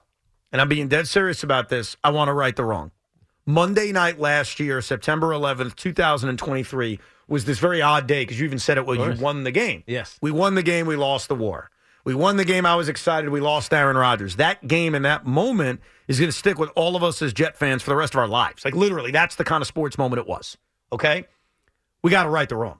So you want Aaron Rodgers to come back and slay the Buffalo Bills. Correct. I want the same be healthy, yes, and start the march towards your second championship. Yes, that's what you want to have. Second championship. What happens if you lose the game? Well, then it's as long as Aaron Rodgers is healthy. He drank too much because the New York Jets, quote, suck. I can't tell you how I'm going to feel after the game, win or loss. I'll be pissed if they lose. As long as Aaron Rodgers is healthy? I can't tell you what I'm going to do on that September night. What I'm telling you is when I saw that tweet and we all started thinking, do we want this again? My answer unequivocally is yes. I want to right the wrong. I want the Jets on Monday Night Football to start the season. I want the same opponent. I want everything the same. You sound so much like a wrestling fan. I want to right the wrong. A wrestling fan? I want to right the wrong. I want to finish my story, Tiki. And if I don't get what I want, I'm going to cry about it on social media until a Hollywood actor decides to change the script. Cody Crybabies, hashtag. Hashtag shove it up your ass. Tiki's all into wrestling now. I am, because of The Rock. He brought me back. But do you agree with me? Like, does that make sense? Oh, it absolutely makes sense. I just think it's misguided. Big Zoo. What's it going to prove? Big Zoo's a big Jet fan. I saw you shaking your head. Yeah, bro. I mean, I got to be honest with you. That really sounds enticing to me. But at the same time. What? I just feel like. What? I don't want to take that risk, bro.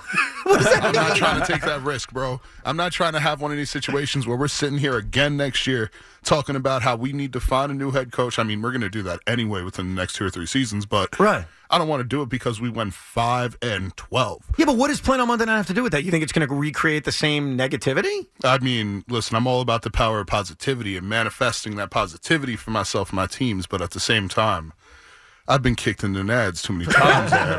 Okay. A man can't get up too many times. You know what I mean? Eventually, it takes its toll. The Jets killed Carl. The Jets going to kill Zoo and me and everybody else. I know. Let's go to Ozzy and Woodridge. Hey, Ozzy. Ozzy. Evan, you're an idiot. Why is that? No, I just wanted to have fun like that. like the other guy, yes. What's up? And don't hold your breath for an apology because it ain't happening. I understand. Hey, Ev, is your father-in-law a Picasso with the snowblower?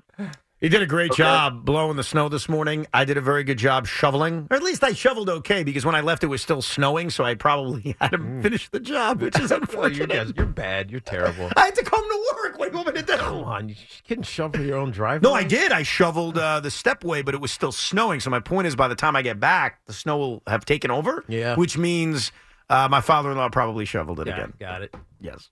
But he did a very good job with the snowblower. I advanced the economy with my driveway. 2 kids from up the street came down. They wanted $30. Look at that. Fancy economy. Ozzy will come to your house and do it for $27. The what? Whatever. What's up, Ozzy? What's up, Ozzy? I'm just an independent football observer. Okay. Am I using that correctly, Yes. Evan? You are. Yes, you're an IFO. IFO. IFO. So I've been called worse. When you think about it as an LOL moment and the kick in the nads to pay homage to Big Zoo, who just used that term, McCole Hardman did all the morning shows the next day, so on and so forth. And this is like only the Jets. You can't even make it up. The cherry on top of the disaster that was this year.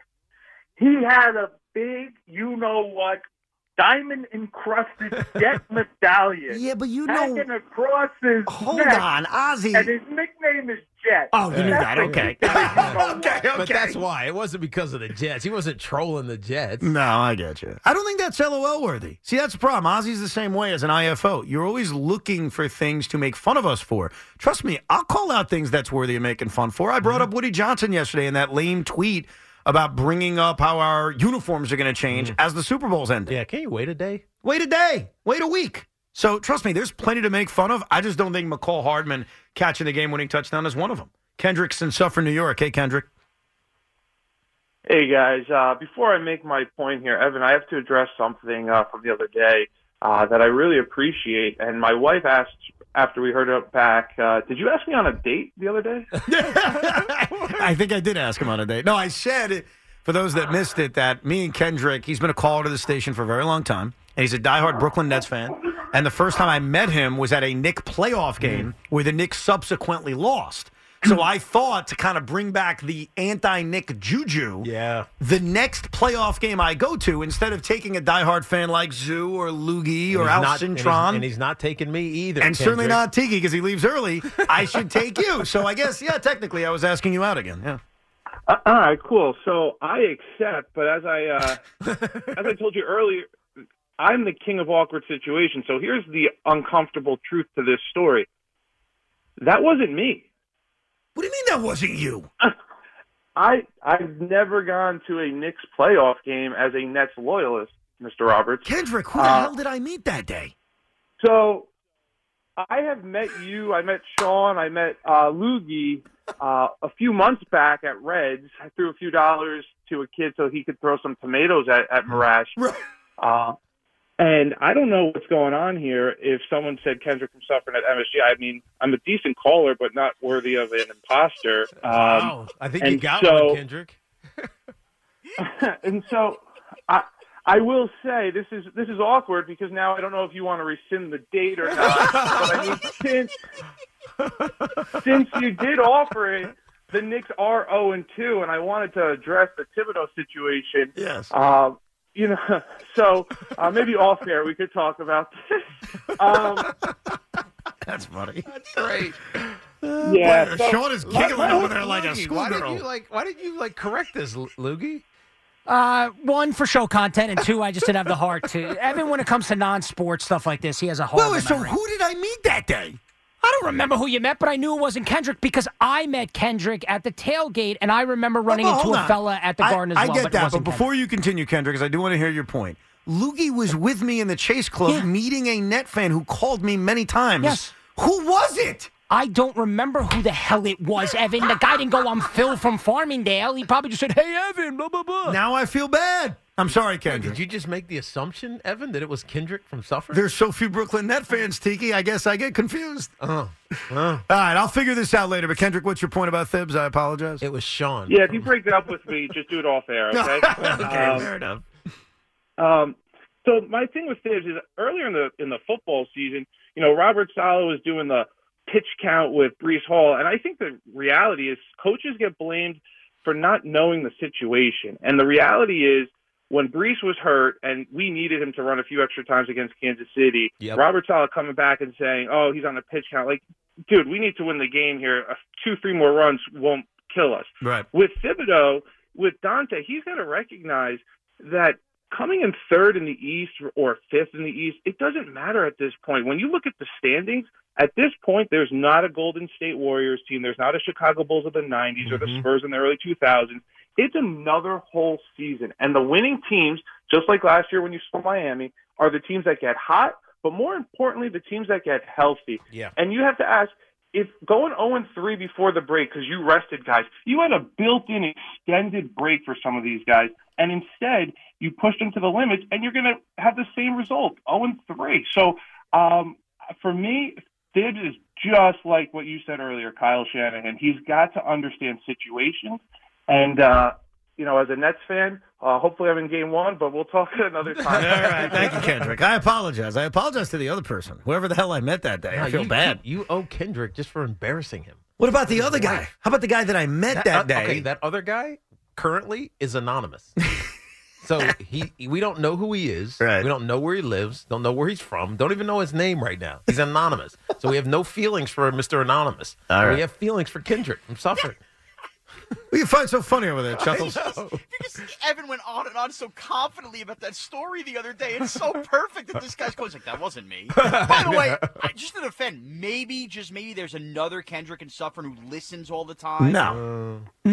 That's you don't not. think it's possible two No. Kendricks live in Suffern? No. I literally screwed up the whole story. He compartmentalized it. Yeah, I guess I forgot who the other person was. I apologize. But either way, very good point that he made about Tom Thibodeau and the adjustments that he needs to make. Every game and every situation is not created equal. There are going to be times on this show, whether it was Breece Hall against the Chiefs, whether it's Carlos Mendoza this year with a starting pitcher in the 6th inning with a pitch count of 97, or same thing with Aaron Boone and Garrett Cole. There are moments in which you say, hey, push him. That guy should pitch more. That guy should play more. Yeah. That guy shouldn't sit today. And then there are others where you're like, whoa, hold the phone here. And last night in Houston was an hold the phone kind of moment. Sean's got his Cinco de 5-0 list coming up, plus more of your calls at 877-337-6666. And we found out in the last few hours that the Super Bowl was the most watched event ever, except it's the second most watched thing ever behind the moon landing, which got me thinking, what the hell could actually pass the Super Bowl as something we as Americans would all get together and watch? We'll try to figure it out coming up, plus more of your calls. I guess we've gotten past most of the snow, right? We got through it. Wasn't that? I mean, it was a storm. I don't want to minimize it.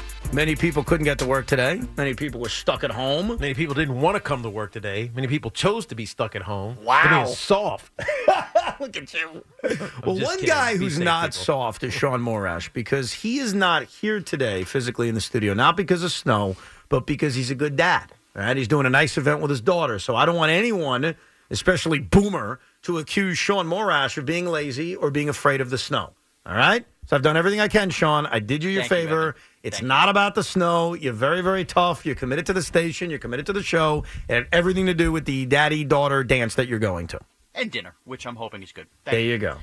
Cinco de 5-0 with Evan and Tiki on the Fan. So don't make fun of him, Boomer. It'll hurt Shawnee's feelings. Yeah. Boomer, so tough. Win a Super Bowl, pal. Cinco de 5-0 is brought to you by Helix Wireless, connecting everything everywhere, and by Wendy's. Try the new Pretzel Baconator today. So speaking of softies, I'm here to give you the 5 best parts of a snow day for all those that experienced it today, right? Okay. Here we go. Here we go. Number 5. Hearing a parent look out the window and say the following words. It's really coming down out there. That's the equivalent of someone saying the sky is blue, but we allow them to continue to say that. Yes. Yeah. Yes. I think I said that about 14 different times this morning. Okay. You also said, this is soft snow. I'll be in. I did say that, yes. He actually called the snow as soft as the Nets, but that's neither here nor there. I did. Number 4. Snow tubing. Oh, yes. Yes. I didn't do that this morning. I took both of my boys out to play in the snow, and I was about to go get the tube to go across the street where there's a little bit of a hill. And as I got to the garage, I couldn't find it. I choked under the pressure. So if this is our last snowstorm, no more snow tubing. Are they still alive, or are they punctured somewhere? What, the snow tubes? Yes. Oh, no, I got them. They're somewhere. Actually, they may be blown up. You're right. Or And blown apart. I would venture to guess today, or like tonight, is probably prime snow tubing time. The roads get cleared. You go to that near overpass or hill, and you just start flying down. But that's a fun part. Oh, I'm with you, man. I love it. All right. Here we go. Number 3. It's hot chocolate. The best way to drink hot chocolate is coming in after shoveling or playing in the snow. You know. What are you putting in your hot chocolate? A little whiskey? Well, I didn't today vodka? because I had work, but usually I like a little shot of Bailey's in my hot chocolate. But you're at home. Yeah, right? but Teak, How I'm would still we a know? professional. Is that what you would do, Tiki? Like, if you were home today, would you have been like, a little tipsy on the air? No, definitely not. He's a professional. Ask him off air. And if I was drunk, you wouldn't know. I think you're right about that, because I've hung out with you and you've drank, and I'm like, I can't even tell with him. Like, with certain people, there are tells. Like, I have tells. My wife has tells. I have not figured out your tells, that's for sure. He only has one move. All right, here we go. Number 2. A good old-fashioned snowball fight. Oh, yeah. When was the last time you actually did that? This morning. Yeah, me too. You did? Oh, yeah. I mean, like not with your kids. I mean, like a real one. Well, what adults actually do that? I'm just saying. What do you got? Trying to hurt the other guy. Trying to, hit him in the face. Like, when was the last time you did that? I mean, that's high school, Tiki. I don't know that you can call up your buddies college. now. I think I did it in college. Oh, did you? Yeah. I think we had a big snowstorm. But I think when it was just a massive one. Like, it was like the whole whatever. Maybe I'm crazy, but when Sean says snowball fight, I'm thinking of, just playing with my kids. I'm not thinking of, hey, I got a great idea, fellas. After the show, Central Park, snowball fight. No, we're talking Elf, man. We're talking... Tiki, you're missing a point. This is, not meant to be very harmful, but let's be real. A snowball fight is maybe the only clean way in society we still have to send your kids a message. You line up balls like Randy Johnson, and you fire them out. And you let them know it's time you start behaving. I loved it this morning. All right. Here we go. Number 1. And obviously, the best part of a snow day is simply laughing at people who slip and fall. Yeah. No, I do enjoy that. You're evil. No, he's right, though. Come on, man. He's right. Somebody bust their ass. By the way, it could be on TV, in the back of a TV report, or out the window, somebody walking a dog. When somebody busts their ass on snow or ice, it is funnier than any single line of stand-up comic. That's why you gotta have boots. You gotta have boots. And to further his regardless point, of the look.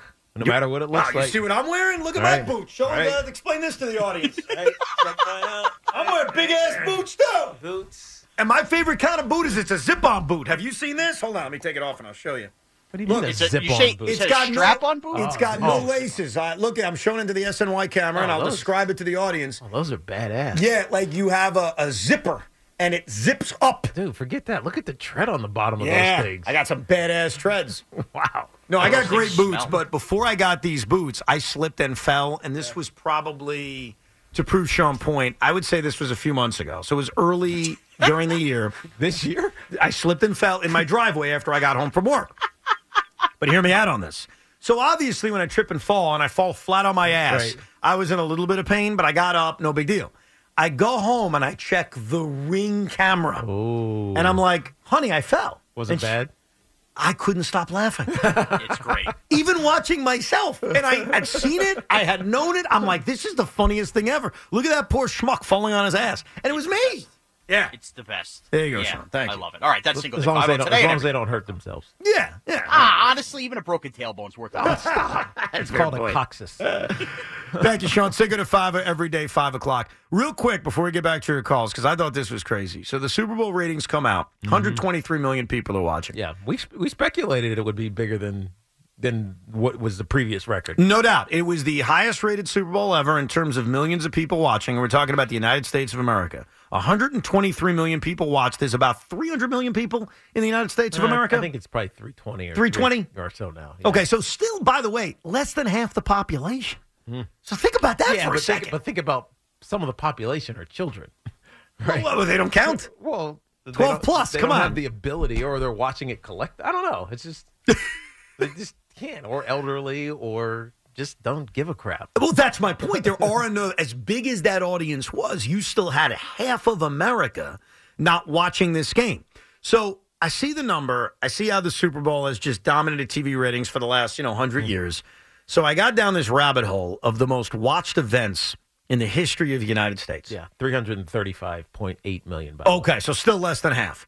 Now, before we get to the moon landing, which I'll explain in a second, the most watched TV show, period, stop, not named football, is MASH, The Farewell. You know how many million people watched that one? I'm going to say 80. 106 million people. Wow. Now, this was back in 1983. It was about 5 months before I was born, so obviously before your time as well. You don't remember MASH, the finale. Well, I remember watching the reruns, but I don't well, not in real time. Yes. Number 2 is Dallas, the Who Done It episode, which apparently was like Who Shot JR? That was the whole big thing. That was the big campaign. Yeah. Again, 83 million people, 1980. Cheers, the finale. But how many Americans were there in 1980? About 270, 260. You're asking the wrong question. How many channels were there in 1980? Far less? That's a good point. Oh, no. He's right about that. Like 1983, 1980, I mean, it was the cable, I think, had just come out, if I'm not mistaken. So you didn't have a lot of options. The Cheers one I remember. I was 9 years old with the Cheers finale. Yeah, I remember and that too. was a TV event. Yeah, it was. And that was fourth at 80 million. The Winter Olympics with Nancy Kerrigan and that, what's her Tanya name? Harding. Tanya Harding. Why me? Why me? That was next. Roots Part 8, 76 million people, 1977. And the Seinfeld finale, 76 million people, 1998. Okay, Super Bowl destroys all of these events. Wow. The only other, and I shouldn't use the word event, those are TV shows. The only other event in the history of our country, and this includes presidential elections. Nestor Cortez. I looked into this. You know how many people watched the 2016 election, and this is off of every network? The 2016 election. I picked that one because I think that was the most popular one. Yeah, it was divisive. It took away ratings from the NFL. Right. How many people do you think watched it? I'm going to say 75. Exactly. It was in that range, about 80 million people. Still far less than the Super Bowl. I know. That's the election. It's almost half less. That's the free world's on the line. Wow. So the only event in American history that had more eyeballs than that game on Sunday was the moon landing. Now, hear me out on this, because I don't know the answer. I'm asking a question. What event would have to happen for us to get to the moon landing? I was going to say... Like, what would that event have to be in 2024-ish, in this time period with a million different channels, where even the most contested election in our lifetime still got dwarfed by the Super Bowl? It still got its ass kicked by a football game. Yeah. So you could take the politics and throw it out. Like, don't waste our time. Right. The politics don't count. I'm sorry, it's gone. There's not one that even comes close. What would it be? Well... And by the way, I have an answer. I do too. Go ahead, Sean. I'll let you go. Or Go ahead. let Tiki talk, then you talk. Go ahead, because I don't have an idea.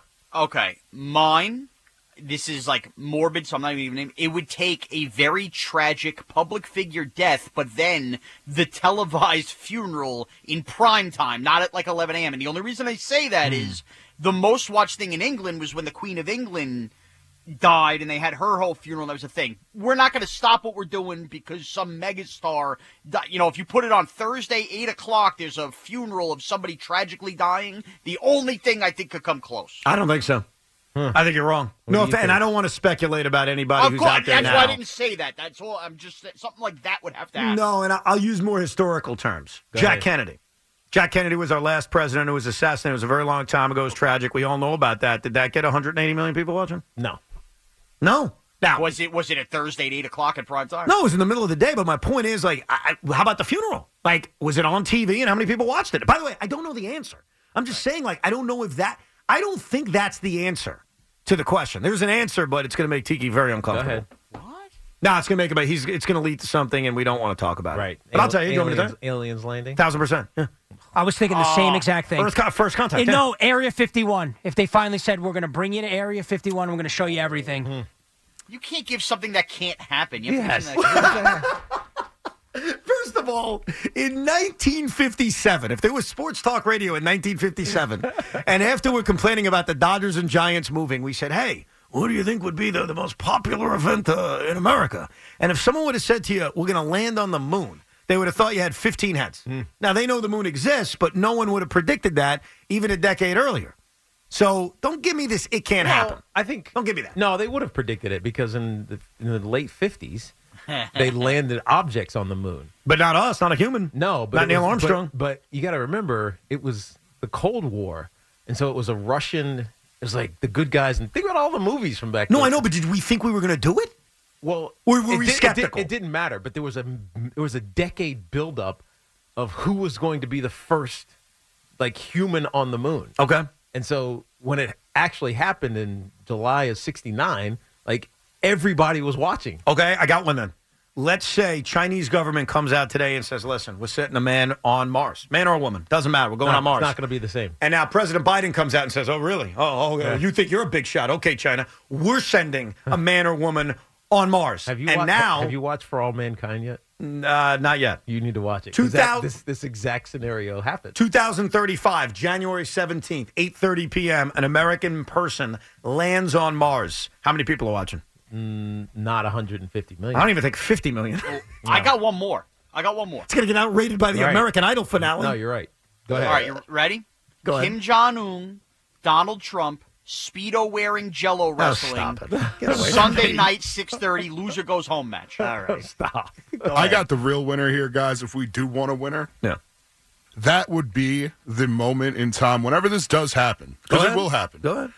That we all are finally coming to an end. You know what I mean? It's either going to be the meteor coming to hit the Earth. It's either going to be the nuclear bomb that we can't stop, that we're watching go to the city. It's going to be that, and we're all going to be glued to it because it's a car crash, even though we know what the result's going to be. I disagree with you. I'll tell you why. If we find out, it's like the movie Don't Look Up. I don't know if you guys saw that movie, about how basically they don't want to tell us a meteor is going to come and kill us. I think it was a meteor. Right. That was Leonardo, right? Yeah, I think he was Jonah in there. Hill. Yeah, if that happened, most people are like, I'm not watching this. I'm going to go party. I'm going to go drink. I'm going to go clubbing. You lose half the audience right there. See, I think that people today are so, what's the word that I'm looking for? Obsessed with themselves a little bit. Right. That they would want to sit in front of the TV, not actually grasping the idea that, oh, wow, this is it. They're going to be looking, I got to watch this. I got to tweet about this. I got to do this. Well, I don't know, man. Who would actually work on TV in that scenario, too? I'd be like, screw you. I mean, if you watch the movie, that's kind of what Evan's saying was what people would react to. They'd be like, I don't believe this. I'd rather just go maximize the rest of my life that I have left. Right. That's why, it's such a weird game to think about. But just literally think about this. A football game is the only thing in American television that came close to the moon landing. Yeah. It's the most Which watched. was epic. Epic. It's the most watched event in American history. There is no election. There is no funeral. There is nothing that comes close. So when we sit here at 5:15 on a Tuesday speculating, okay, besides a football game, what could it possibly be? And we're saying something live, not something downloaded or viral, because I could think of a few things that I would watch a few times over. It's got to be live. Okay. We're talking live events. Yeah, because I don't know of anything over the last few years that have been viral will match the live TV moment. Because live TV means everybody's around a TV watching something. And I gave you TV shows that ended. Those days are dead. Like, we could put that away. There is no television show, as popular as some shows are, that could ever galvanize a nation the way Seinfeld did, the way Roots did, the way Cheers did, the way Who Killed JR did, for obviously variety of reasons. They're all so different. But they got America to say, we're watching. Yeah, because at the same time. Well, TV shows you can catch whenever you want. Right. That's a part of it. So you're never going to be sitting there watching it all at the same time. It's Aliens. That's going to be. That's the only answer. Aliens are a huge draw. That's the only answer. Very good in the demo. You know there's a pyramid in Area 51? A pyramid? A pyramid. Yeah. If they unveil that pyramid, I'll tell you what, 130 million people at least. What if the aliens came down and played a football game against the Chiefs, and the aliens get Blake Lively, T. Swift, Biden, and Trump? That would just double the numbers. And then the Chiefs still win. Of course they do. And by the way, when you think about that Super Bowl rating, and I believe this as a football fan, this is more of a sports thing than aliens invading or Donald Trump and Kim Jong-un and the contest, whatever Sean said. Jello wrestling. I don't think there's a football game in a situation that's ever going to match what we had 2 days ago. I think it's over. I think this will go down as the highest-rated Super Bowl ever because you had the perfect storm What about the World Cup? What about the United States in the World Cup final versus, I don't know, whoever? Argentina. England. No. Yes. England. No, wouldn't do it. You get a big rating, by the way. I'm not minimizing it. It would not be 130 million people. No, it would not be. No, you won't get enough Americans. You won't get enough Americans. By the way, I think It's any the World Super Cup. I get you. Non-soccer fans watch the World Cup. I'm talking about the United States, and I just don't think you're going to convert. I mean, you had 125 million people watching a football game on Sunday. You think you're going to match that number with a soccer game? Well, what if it happens in 2026? I think it gives you your best shot. It would get. What do you think the number would be? 2026 in MetLife Stadium. 50 million people. So think about which is a great rating, but not a Super Bowl. What was the last World Cup? And that was in Qatar. So what was the last World Cup? I don't even remember what the number was. We could find it. In the United States. But the timing was so off. But I'm talking about finding out in the middle of the night. So imagine the United States are playing in MetLife Stadium versus England and whatever primetime window you're talking Tiki, about. I think it's a massive rating. It's not 150 million people. The moon landing or the Super Bowl. But the Super Bowl, here's why, and I love the NFL, and I know it's a growing game. You had a dynastic team. You had Patrick Mahomes. You had Taylor Swift. Well, the NFL You're never going to match it that. It grows every year, though. Sometimes there's that moment of it can't get any bigger. It can't get any bigger. Cowboys, Jets, man, it can get bigger. What celebrity are 15-year-old girls coming in to watch? In that scenario? Well, a year ago. Get out of your football bubble for a Okay, second. but Seriously, hold on, pal. Taylor Swift added to that rating. So what celebrity so is hooking up with Aaron Do you Rodgers? think that's not going to be replicated in some capacity? No, it will not be. Right. So It will not be. The incremental increase from last year, it was what, 115 a year ago, and now it's 7 million. Yeah, and 7 million is not just because of Taylor Swift. I mean, big part of it maybe is. Big part of it is. So I think it's just going to keep growing. It always grows. I disagree. I'll make you a side bet on that, a long-term bet. I think this is going to be the highest-rated Super Bowl we ever have. What if Taylor Swift is the halftime performer? Well, look, I'm just saying. If the Chiefs are there again and now they're married or now their coupleness has become an even bigger deal than it is today, and let's say next year they're facing the Lions, I guess there's a chance for growth. I just think the megastar that Taylor Swift is, the megastar of this story that we had, even the conspiracies that went with it, I don't think you could ever match that again. Maybe not. But I'm really interested. I'm really interested to see if the relationship survives anonymity. Tiki, I think she's going to perform next year at halftime now. She's had the chance in the past. I mean, she was talking to Roger Goodell. Yeah. What are they talking about? What if they have the wedding at halftime? That would top it. Beyond top it. That would top it. Because you could see her perform anywhere else. You could watch her on YouTube. You can go to a concert. You can't see her get married. You know what? Luke's got the answer. If Taylor Swift and Travis Kelce get married at halftime next year's Super Bowl, the moon landing's donezo. Donezo. We'll get back to your calls in a second. 877-337-6666. Evan and Tiki on this fine Tuesday. The snow is tapered off. We survived it. Big snowstorm 2024. Coming up in the next 10 minutes, you will hear a conspiracy that is coming out of the Super Bowl. But it's a conspiracy, I promise you, you have not heard of, and you're going to find fascinating. We'll take a listen to that coming up in a few minutes. Knicks do not play tonight, but last night they played. They got hosed by the officials. They got hosed by a head coach that used a challenge when he shouldn't have in the second quarter of the game. And he also ran his players into the ground, including Dante DiVincenzo, who played 40 minutes. And when he got hurt midway through the fourth quarter, had already tallied those 40 minutes. He has played 40-plus minutes in 5 of his last 7 games. He had only played 40-plus minutes once in his NBA career, and it occurred in a double overtime game in which he only took 6-7 shots. So it's fair to wonder if the Big Ragu's hamstring injury from last night has a lot to do with the fact that Tom Thibodeau has basically run him into the ground. Yeah, the question is, how long is he going to be injured and out, if he is even out? We'll find out. The good news is they play tomorrow, and then, of course, they have the All-Star break, so they'll have 8 days off. And then when he comes back, does he go back to playing 40 minutes a night? He can't. Well, How can he? He can. Coach can certainly do it. Let's go to Arthur in Tom's River. Hey, Arthur. Hey, guys. First of all, okay, the only midday show that you guys have ever, or evening show that you guys have in your windshield at this point is Mike and the Mad Dog, because there's not another show that's been better than you two. That's very kind. Thank you, Arthur. Thank you. Listen, as far as Thibodeau, I've been a huge fan of him, and from the moment the Knicks started winning again after the abysmal showing they've been putting forward for decades, it's hard for me to say this, but I think the Jalen Brunson, the Julius Randle injury is the one that, if he loses his job at the end of the year, it's hard to say it wasn't justified, because not just because of the minutes. They're playing the Heat. It's a statement game. The guys want to beat the Heat and just let the league know they're serious. They're really contenders.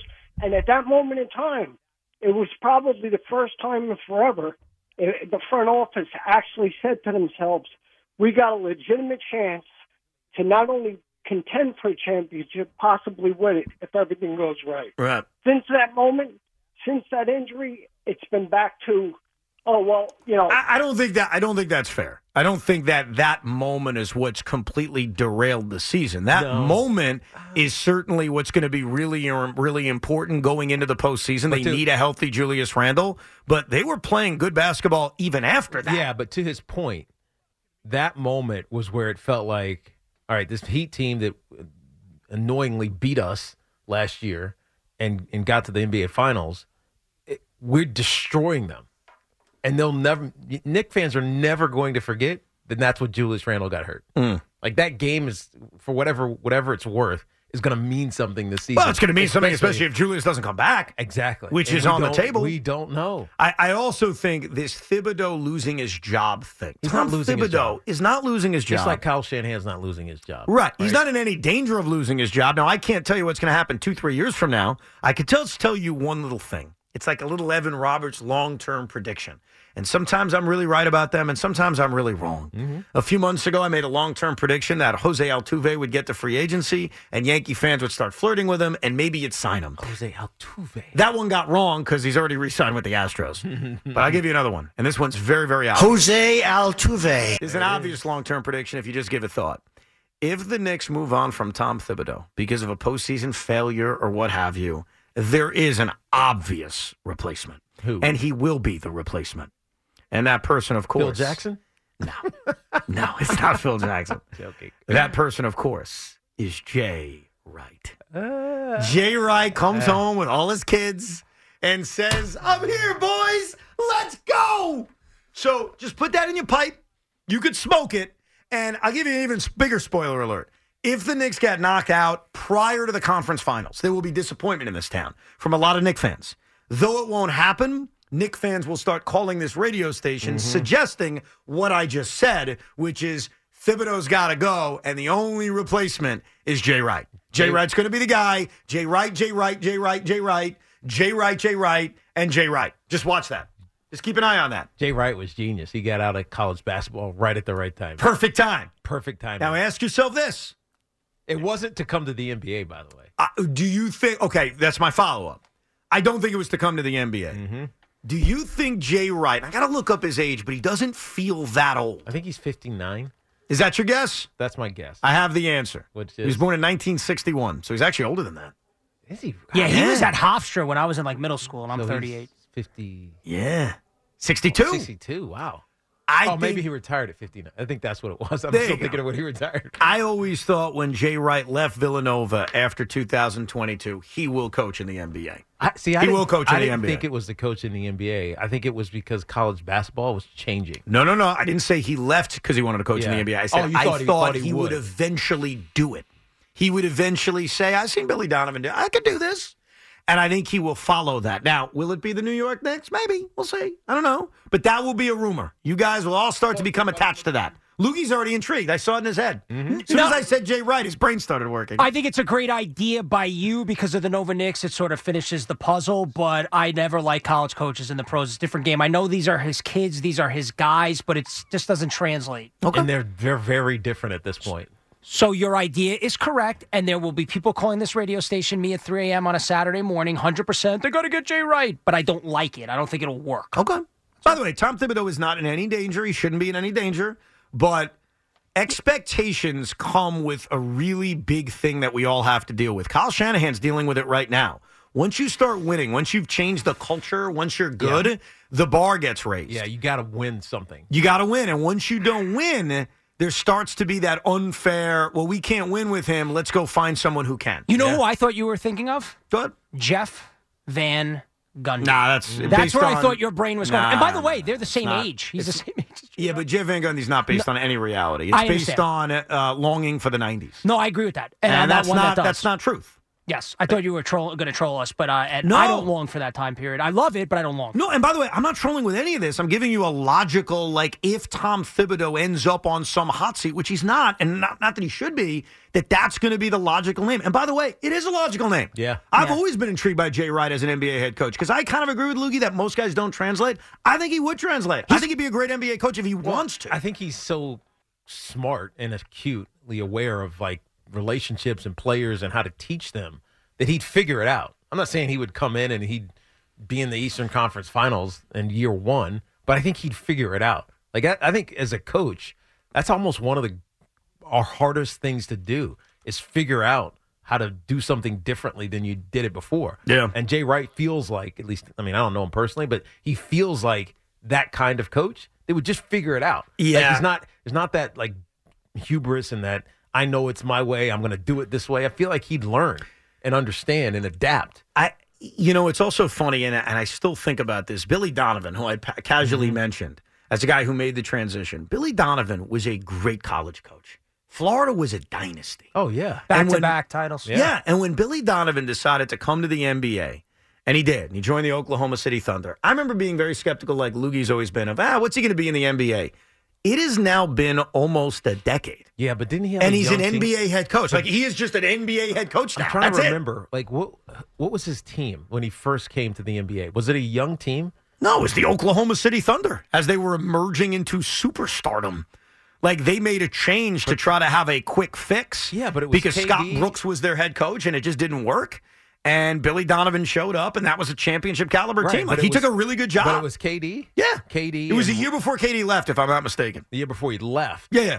Oh, so they were older. So it wasn't like he was teaching young kids. But he didn't have James Harden, right?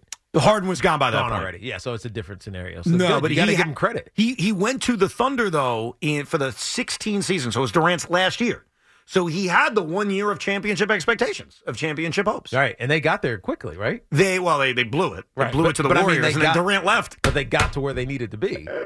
Well, where they need to be was the NBA Finals. But you know what I mean. They were good. They were good teams. Is that your point? You're a rookie college head coach coming to the NBA, and you take your team to the finals, the conference Conference, finals. right, yeah. That's a big deal. Yeah, I guess so. No, I think And you're right. And then everything fell apart because KD left. But my only point is, like, when you say college coach and I say Billy Donovan, do we think of him as a college coach anymore? Or do we just say he's the head coach of the Bulls, he's an NBA head coach? That's it. Like, he's been around. He's coached in the NBA for like 8 years now. Yeah. So it's funny. I don't even think about him in the NBA anymore. Well, no, in college you don't think of him anymore because he hasn't been there since 2015. But I'm saying I don't think of him as like a top end NBA coach. Well, because he's not. That's what he's I mean. not a top end NBA coach. No. Brad Stevens was pretty good, but most guys, the track record is not good. You're Evan, right. you know a few of you coach your team. Yeah, I'm well aware. Okay, I don't want to bring up John Calipari or PJ. I get you. John Calipari was a disaster. No, I get you. I just think that Jay Wright would want to do it at some point, and he's going to be the logical name everybody brings up. That's all. Let's go to Max in Nyack. Hey, Max. What's up, guys? What's up? Hey, listen, I got to tell you right now. Go ahead. Tiki, what's up? A lot of memories, man. And Evan, thanks for taking a call from a 62-year-old guy. Nice. Well, we don't discriminate, so. I heard you before, like you're like, oh, I showed up my driveway. I had you on my headphones. I told it's like, if you're 60 years old, don't call the show. I never said that. I didn't say a 60-year-old shouldn't call a show. When did I say that? Well, you said like He was knocking your argument. He was knocking your anticipated argument. Yeah, to prove him wrong. That's what I was doing. That's prove him wrong. It was some kind of argument rip, not age rip. But go ahead, if that's what it was. I just, I've been holding on. I've been listening to the show. I just love it. Again, Teek, thanks for memories, man. I Appreciate you, dude. Thank you, dude. Times, man. And with Tibbs, yeah, man, I'm a diehard Knicks fan, and I'm an older guy. Yeah, we all at our age have to understand that there is load management. I tell my friends the same thing. What you're saying, Evan, I agree. You got to put these guys on the bench once in a while. I mean, I love old school basketball. Yeah, play 42 minutes, 38 minutes, like Ewing played every game, blah blah blah. Mm-hmm. But these days it's different, But right? you know what? But you know what's funny about that, Max? I don't even want to phrase it, and thanks for the call, man, as load management. I phrase it as the Knicks have a role player in Big Ragu, Dante DiVincenzo, who normally throughout his NBA career plays 20 minutes a night, 23 minutes a night. And lately he's played so well, and the Knicks have been so riddled by injuries that this role player is now playing an absurd amount of minutes he's not used to. And you need him. And because he's playing so well, and you need him because of these injuries, he's playing an amount of minutes he's never done in his career over a short period of time. So that's not load management. Load management is, I got this great player, and I want to kind of before anything happens, rest him because I'm predicting the future. No, I've got a player, Tiki, that never plays these kind of minutes. And all of a sudden, in his 5th year in the NBA, he's playing an enormous amount of minutes. So I just reject the phrasing that this is some kind of load management in modern NBA thing when it's more being smart with a player who you're asking to do something that he's never done in his NBA career. So we have to be fair here because Dante DiVincenzo, the big ragu, he's earned the right to be on the court, especially in critical moments. And yes, it's a crappy circumstance for the New York Knicks because they are banged up. They're beat up everywhere. And scoring is not just at the ready. It's not just there if Dante DiVincenzo or Jalen Brunson are not playing. So he's earned it, and he kind of has to do it. But at the same time, the ramp up to go from 23 minutes a game or 24 and a half minutes a game to 40 in that short a time is taxing, right? It just wears on you. And I know this from experience. When you get hamstring soft tissue injuries like that, and it's because you're running up and down the court, you're changing directions, you're stepping back, you're doing all these forward and sideways and lateral movements. Eventually, you get wear and you need rest. Yeah. And he just didn't have it in this short little time frame. And it was awesome because he was dominating, but there's a process to get there. It was like he was being put in a position to be the load bearer when his body's not built to carry that load yet. And that's ultimately why he got hurt. Now, I hope it's nothing serious and it's just something minor, like Deebo Samuel in the Super Bowl. Mm-hmm. He goes down, he's grabbing his hamstrings. Like, oh, well, that's the end of it. He's back in like 3 plays. Right. So maybe it's not a big deal, but if it is, this Knicks team's in trouble. And it's not there's not really blame to go around, but it's really Tom Thibodeau for not recognizing that you can't ramp a kid up that quickly. Here's all you need to know. Very simple fact. Dante DiVincenzo has played 327 games in his NBA career. 327. Mm-hmm. He has played 6 games in his NBA career where he's played 40 or more minutes. 5 of them have come in the last 2 weeks. Keep that in mind. 327 games, 6 of them in which he's played more than 40 minutes. 5 of the 6 have come in the last 2 weeks. That's what's happened with the big ragu. Chris and Ronkonkoma. Hey, Chris. Yeah, that's amazing. That's like 4 whole seasons. Yeah. Evan, I was calling about the moon landing. That was on every channel. So those ratings was every channel. Oh, so, that's a good qualification, Chris. Right. So the Super Bowl, it was just on on Nickelodeon. They're counting too. Right. Yeah. Right. But and another thing, I think if Travis and what you would call got married, Taylor Swift. That would be an amazing event on TV. But it's got to happen like Loogie's right. It has to happen in conjunction with football. Like if they just had a wedding, are we really all watching it? No. It's got to be half. You have to converge the football fan and the entertainment fan. Now, to his point about the moon landing being on every channel, so is a presidential election. And that doesn't sniff these numbers. Yeah, true. And we all act like, the election, oh my God, it's taking so much attention away. Meanwhile, on election night, as glued to it as I am, with my 6 TVs and my U.S. maps out there, it still doesn't rival the Super Bowl. So what could rival it? And the answer is aliens. That's the only thing. It's a live news report that there are extraterrestrial beings. It. That's the only thing that would do it. You agree with me? I do. And the elections, I think the reason that the coverage doesn't explode, even though we're all heavily vested in it, because we've all voted, or at least we've all voted. No, we all didn't vote. That's for damn sure. What you watch is so biased, right? The conversation around the election is biased, one way or another. It doesn't matter, right? And so eventually, you just get tired of hearing, I don't know, the negativity, the contradictions. There is no consensus. Whereas when you're watching a sport or even the moon landing, you're observing action that's happening, not people's opinion about something that potentially is happening. No, I get you. That's the problem with election coverage. In the last election, 2020, in which none of us are leaving our homes, 56 million people watched it. Now, I want you to think about that for a second. Over 21 different networks, okay? So you got all the networks, add it all up. Everyone's got the election on. 2020.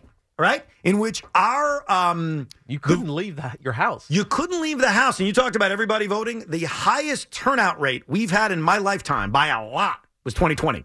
Wasn't even close. All right, the That's 'cause turnout there was a ton of absentee, right? Right. Whatever the reason, it doesn't matter. The turnout rate, I think, was over 70%, which is not even normal in terms of American elections. And 57 million people watched it. That's half of what watched the Super Bowl on Sunday.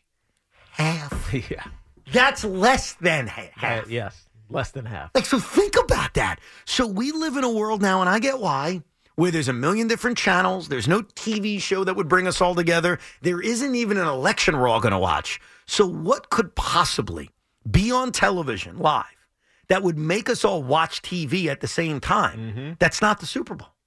Like, it is an impossible answer outside of aliens.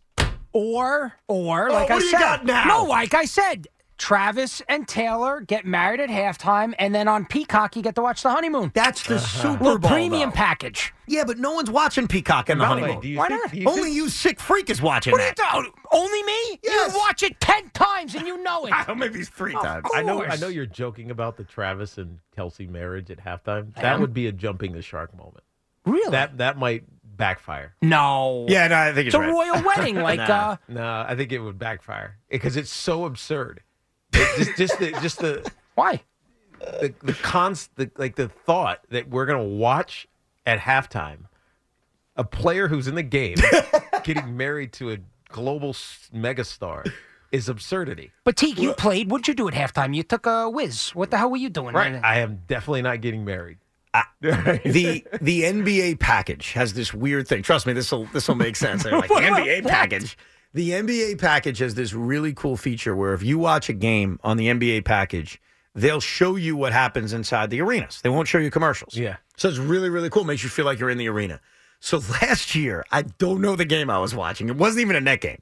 I was watching a random NBA game, and halftime comes up, and usually it's, your typical weird self. Dunking, like the trampoline dunking stuff. Yeah. Like, that's crazy. Maybe kids playing basketball, trampoline dunking, maybe a performer, a magic show, an artist painting something, lots of weird stuff.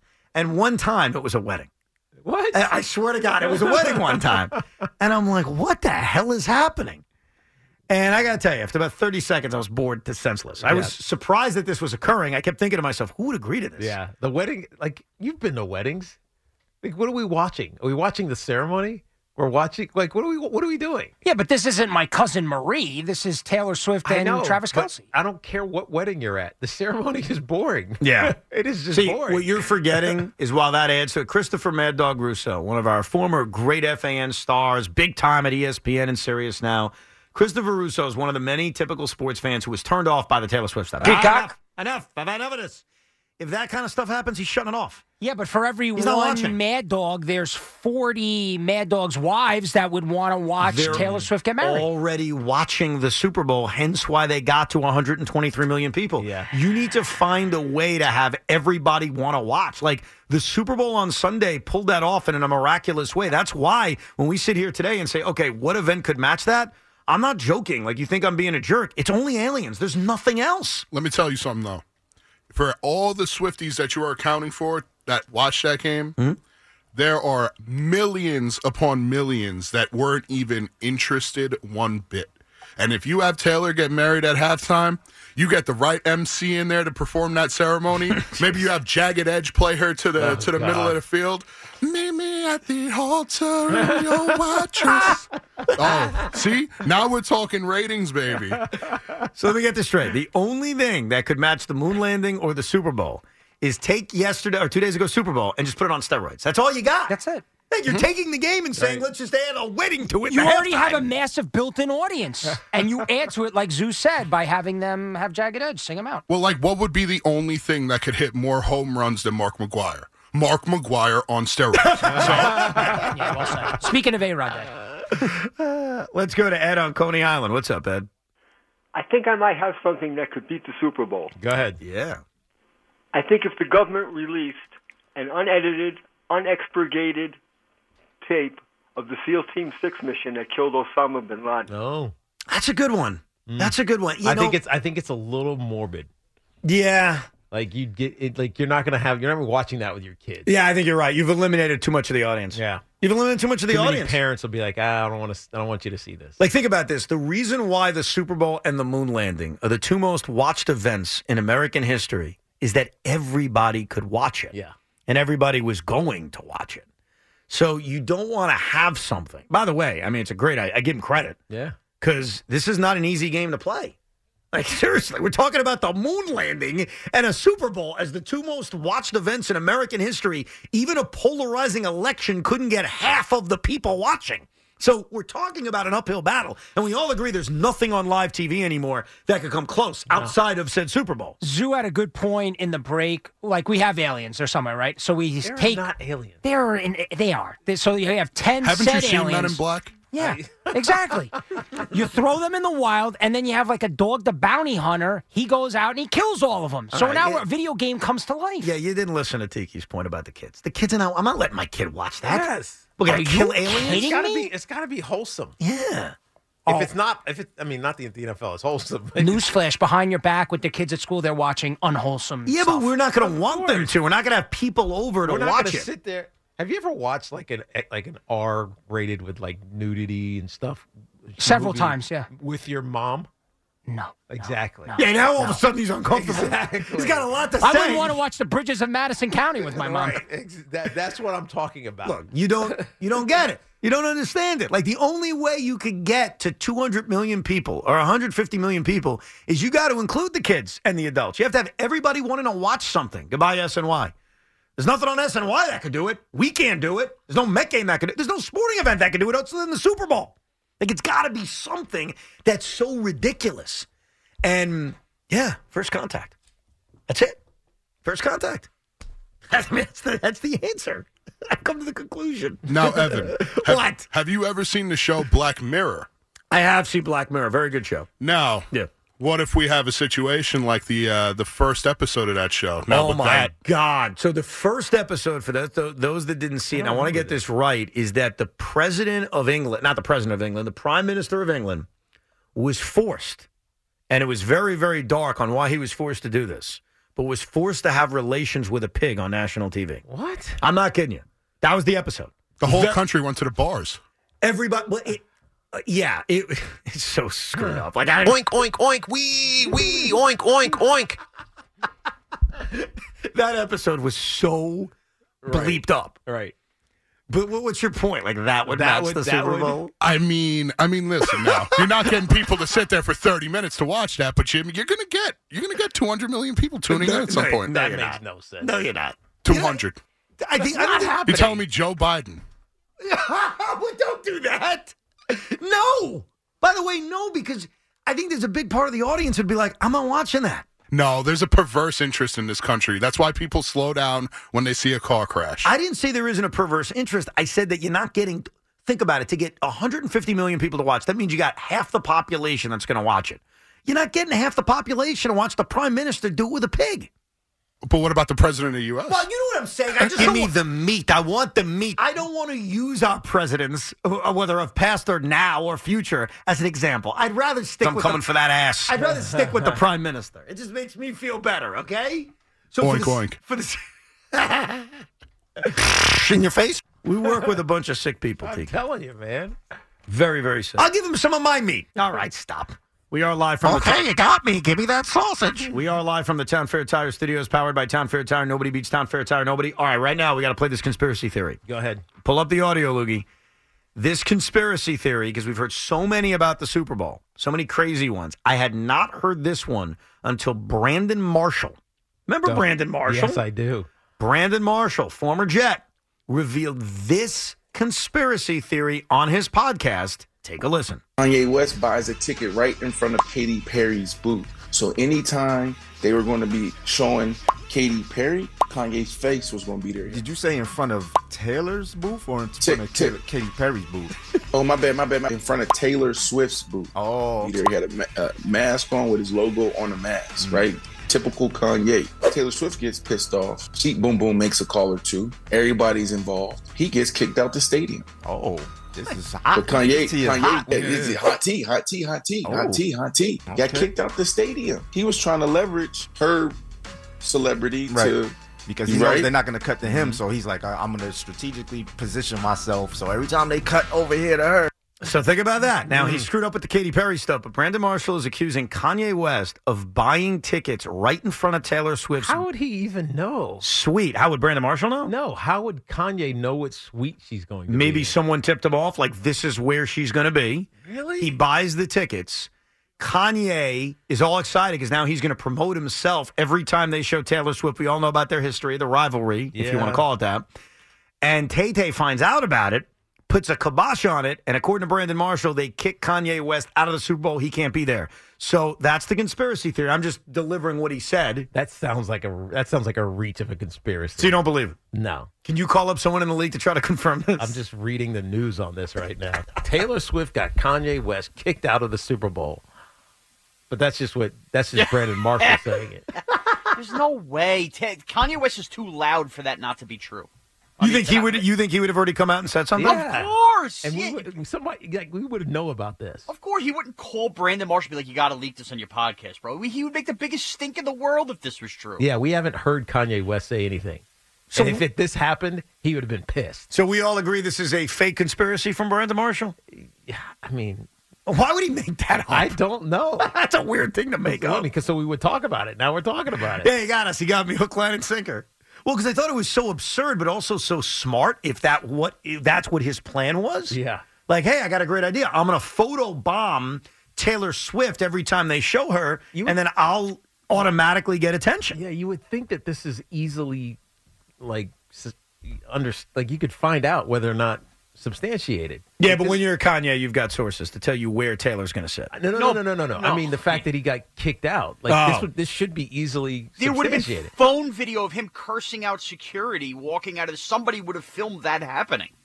By the way, Sean, where the hell have you been in the last 45 minutes? I've been here. Every time I yelled at Loogie, he's on the microphone. Oh, so Loogie blocked you, basically. Yeah, what, you think I left? I didn't know you were around. I thought we're talking about, hey, what event could actually beat the moon landing or the Super Bowl? And you didn't say a damn peep for 45 minutes. What are you talking about? I gave you Kim Jong-un wrestling Donald Trump. Oh, that was your... What are you saying there, you fat ass? That was your terrible idea. And I gave you the morbid death in primetime funeral. Yes, I was shouting out ideas here. Oh, yeah.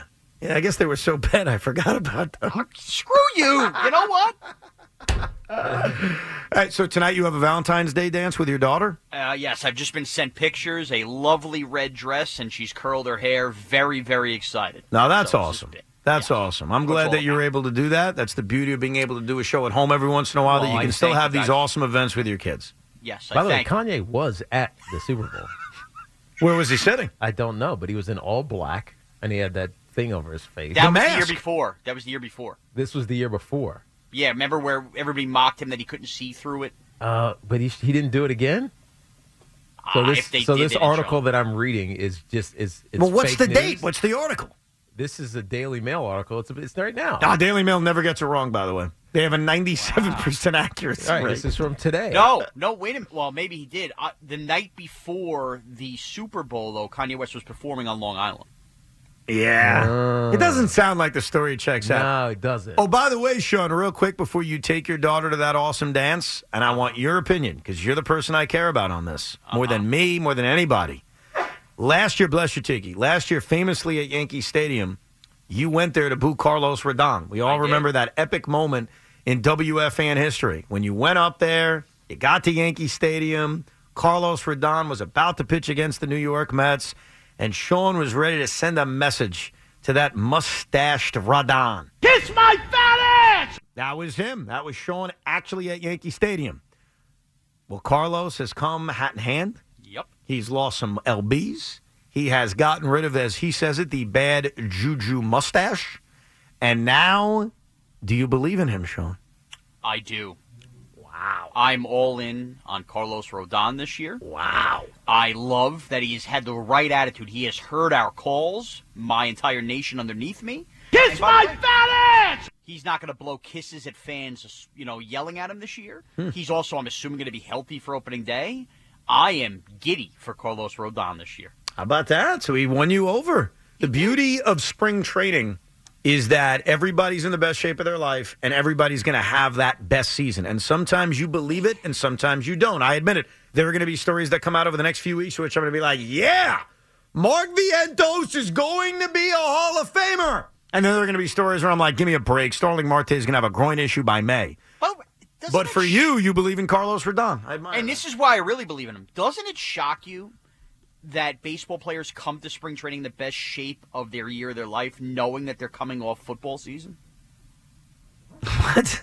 What does that even mean? What is that talking about? Well, because you would think baseball season ends, these guys get in front of the couch on Sundays, the nachos, the wings, the beers. Right. You would think that's the worst possible time. Like February, this week right now, off of the Super Bowl ending, is every guy's worst shape of their life usually. That's true, but we're also not professional baseball players. Yeah, but you don't think the baseball players watch football and eat nachos and drink beers? Like, now's the time to start getting it. Baseball is back, and so is MLB.tv. Watch every out-of-market regular season game on your favorite streaming devices, anywhere, anytime, all season long. Follow the action live or on demand.